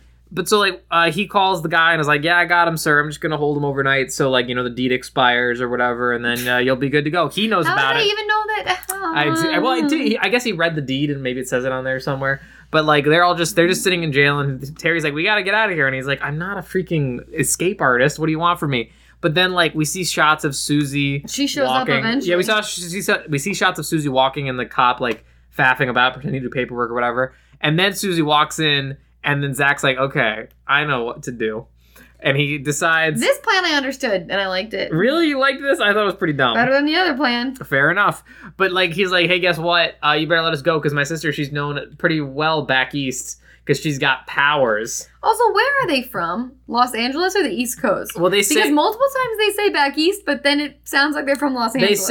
I think they say at least California in the opening. I don't remember the other times they say back east. But California is not east of Washington. True, but I do not remember any other times they say back east. But you would pick up on that weird, obscure thing more than I would.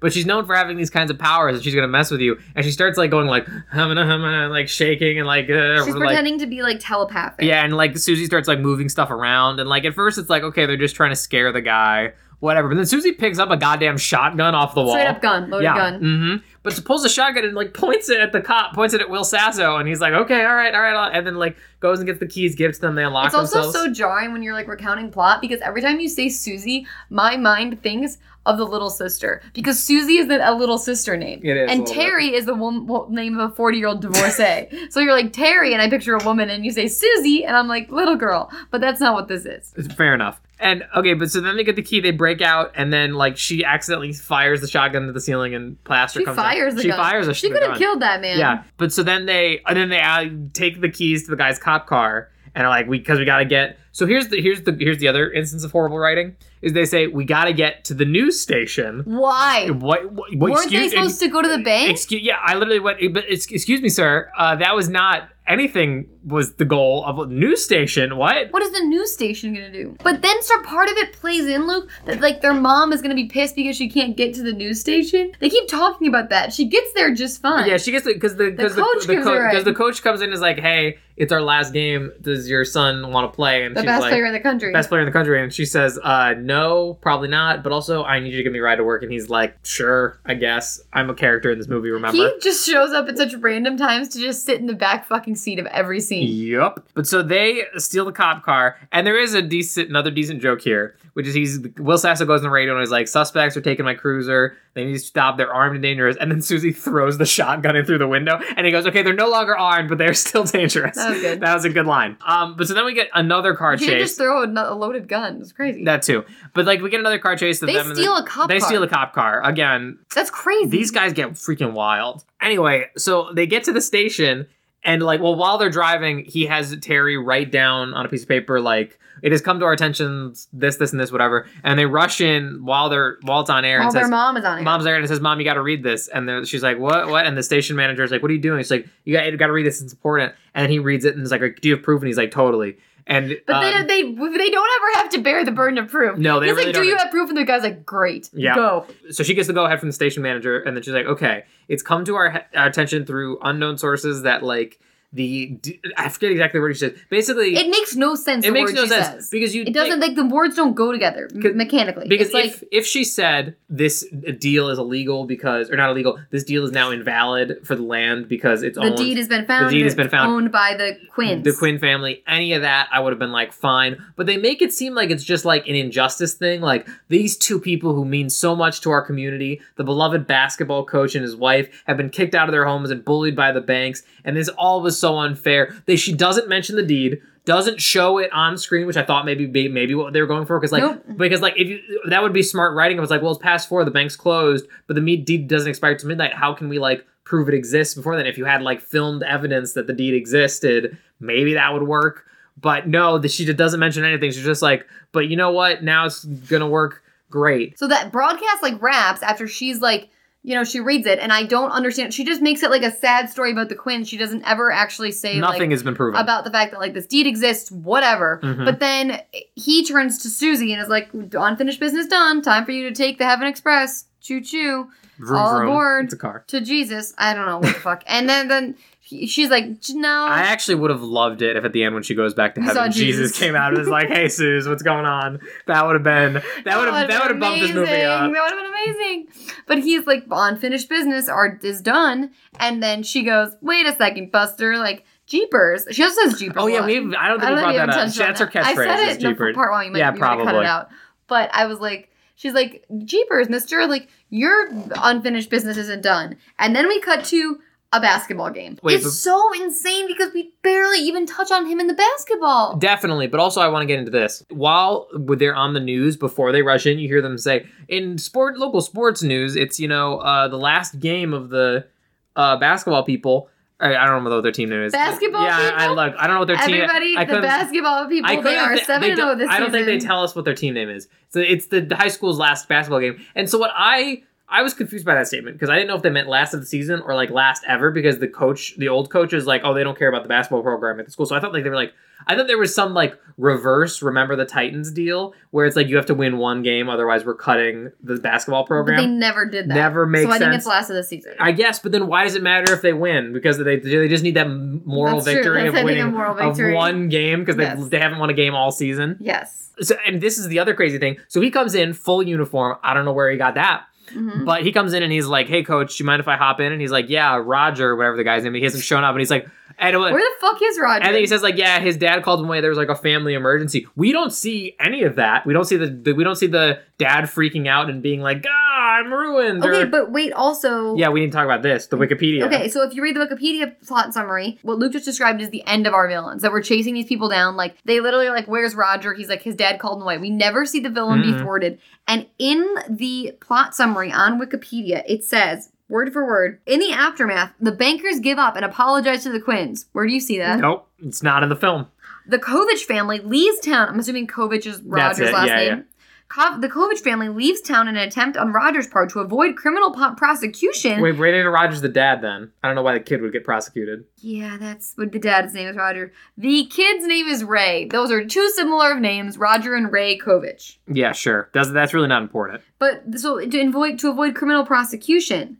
So we so never I guess see there that. was something illegal there. Although also I mean he bought a police privilege or police influence, I guess. All I want to know is why this movie thinks that children understand property law. I don't even understand it.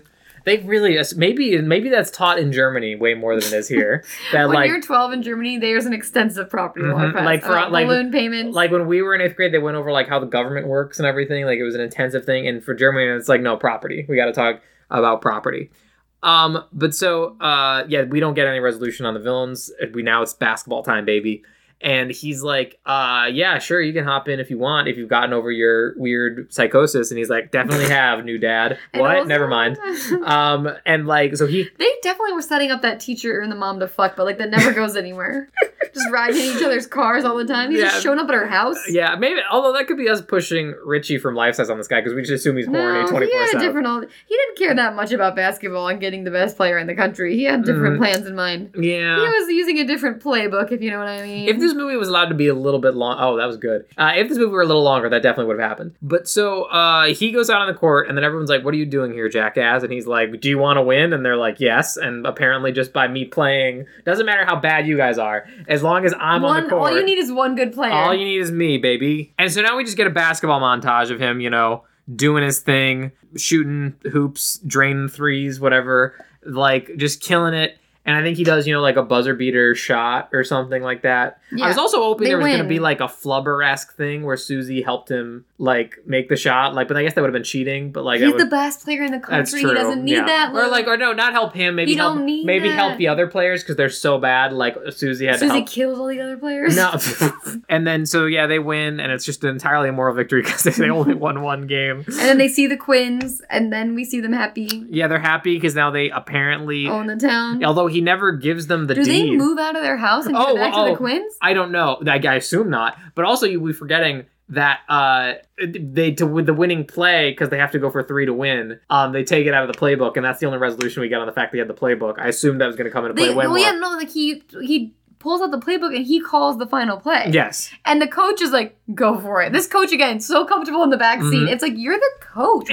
You call the play. And it's not even anything like special, like a trick play or something, which I love in any sports movie. Love a trick play. When it's like, we need to pull out the one special play we've been working. The flying V, the annexation of Puerto Rico, any of the, like any good, like, oh, we're going to mess with them or something like that. It's nothing. And then like, at the end, they're like, oh, you used my play. Great job. It made me really want to get in and be an assistant coach. And she's like, well, you're still kind of dying. So the wife is like, let's calm down before we start making decisions about that. And he looks around for Susie, doesn't find her. And then we watched, and I lowered down. I was like, are we going to watch Susie go to heaven? Mm-hmm. We do. Jesus does not show, unfortunately. Jesus is not at the wheel. Johnny is.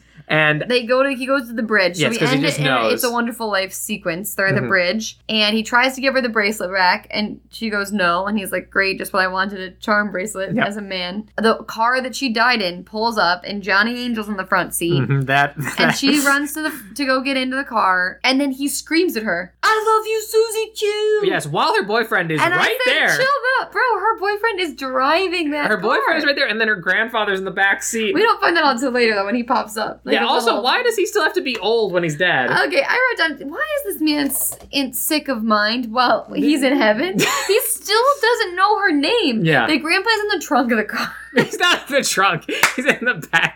It's not like Little Miss Sunshine. The grandpa's in the back seat, laying down horizontally, and pops up and he's like, Betsy! And she's like, Dad, it's me, Susie, Granddad. And I'm like, why does this man still not have all his mental facilities when he's in heaven? Yeah, it's rough and weird. And the I love you line comes right the hell out of nowhere. And he screams it at her. He screams at her in front of her. And she doesn't even respond. And I would have loved like a shot of the boyfriend just being like, what the f-? What? He just catcalls her and she's like, okay, and just gets in the car. Gets in the car. With her actual boyfriend. And let there be a lesson to everyone. And then they drive off, and I think you can hear the song playing over the radio. They drive off into the sky. Yes.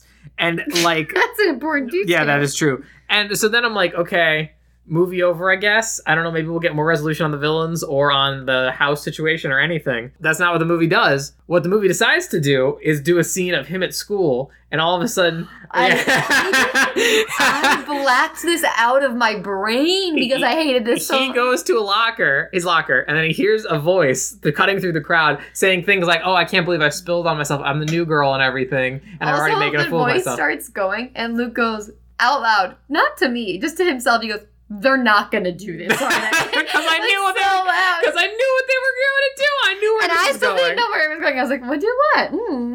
And like, so he keeps approaching this voice. He follows the voice, and we see a woman with dark brown hair, just like a certain and a banging ghost. Body. Yeah, just like a certain ghost talking to these two girls. And then he's like, "Hey, excuse me." And then she turns around, and it's Amy Jo Johnson, and she's like, "Hey, what's up? I'm Maggie." And then he just smiles, and then the credits roll.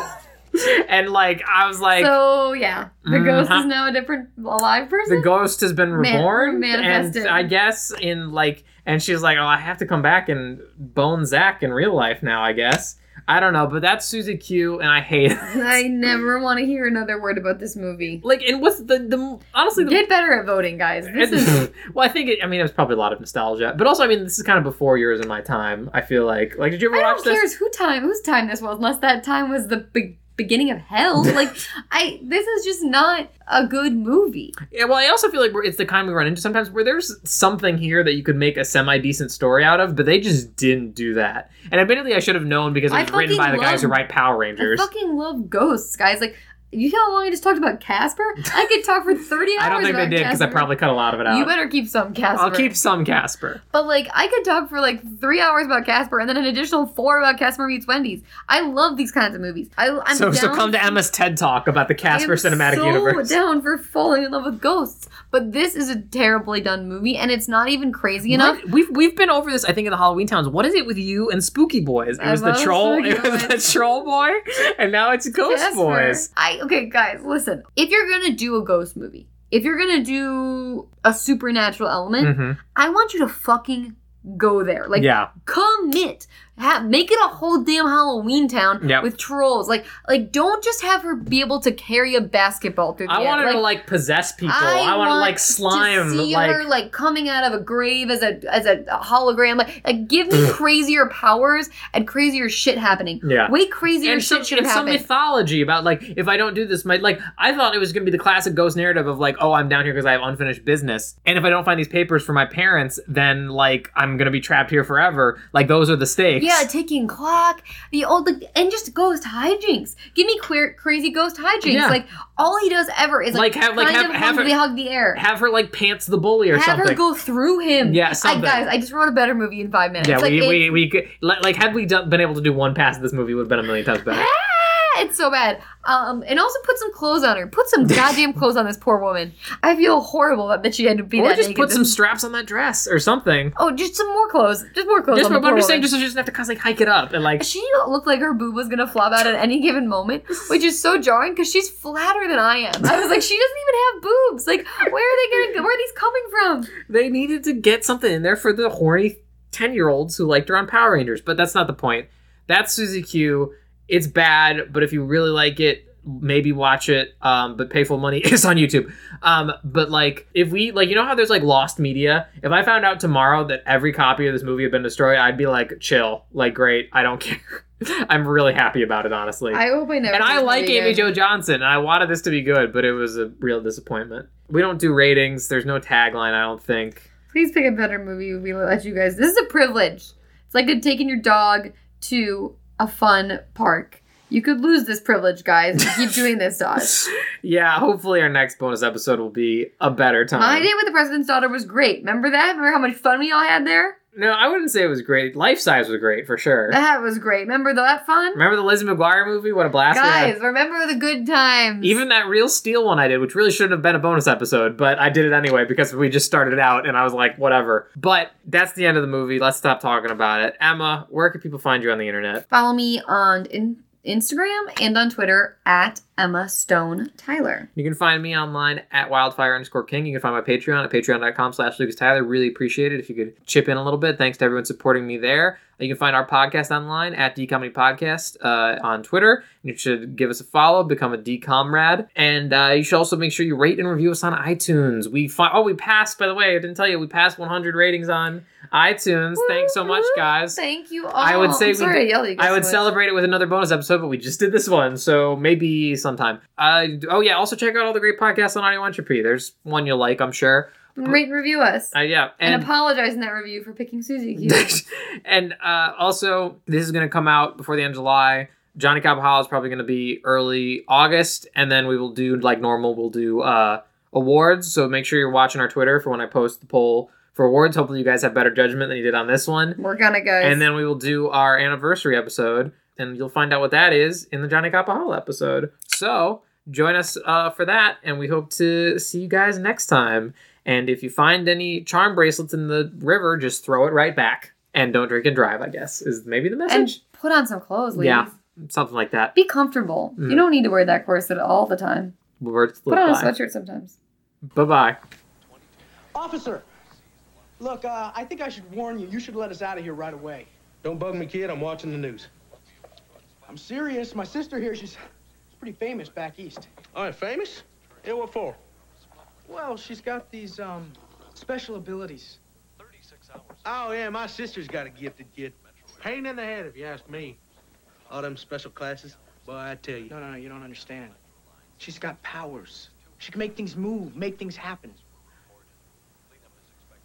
Told you not to bother me, kid.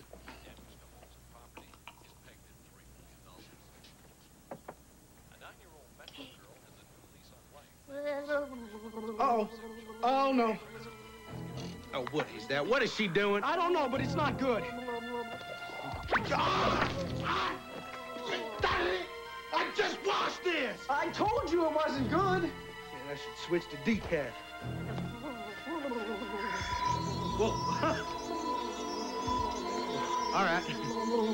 That's very funny. Now, who's doing that? Now, who's doing that? Like I said, you better let us out of here. Uh-oh. Whoa. Although it may be too late.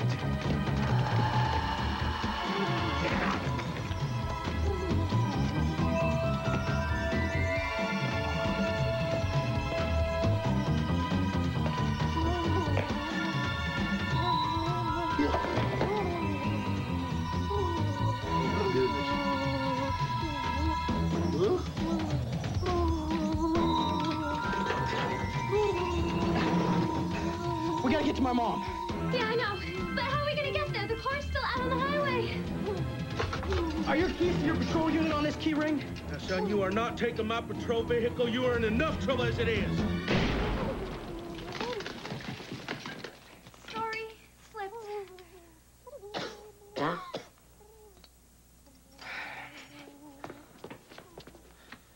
Let's go. Terry! Terry!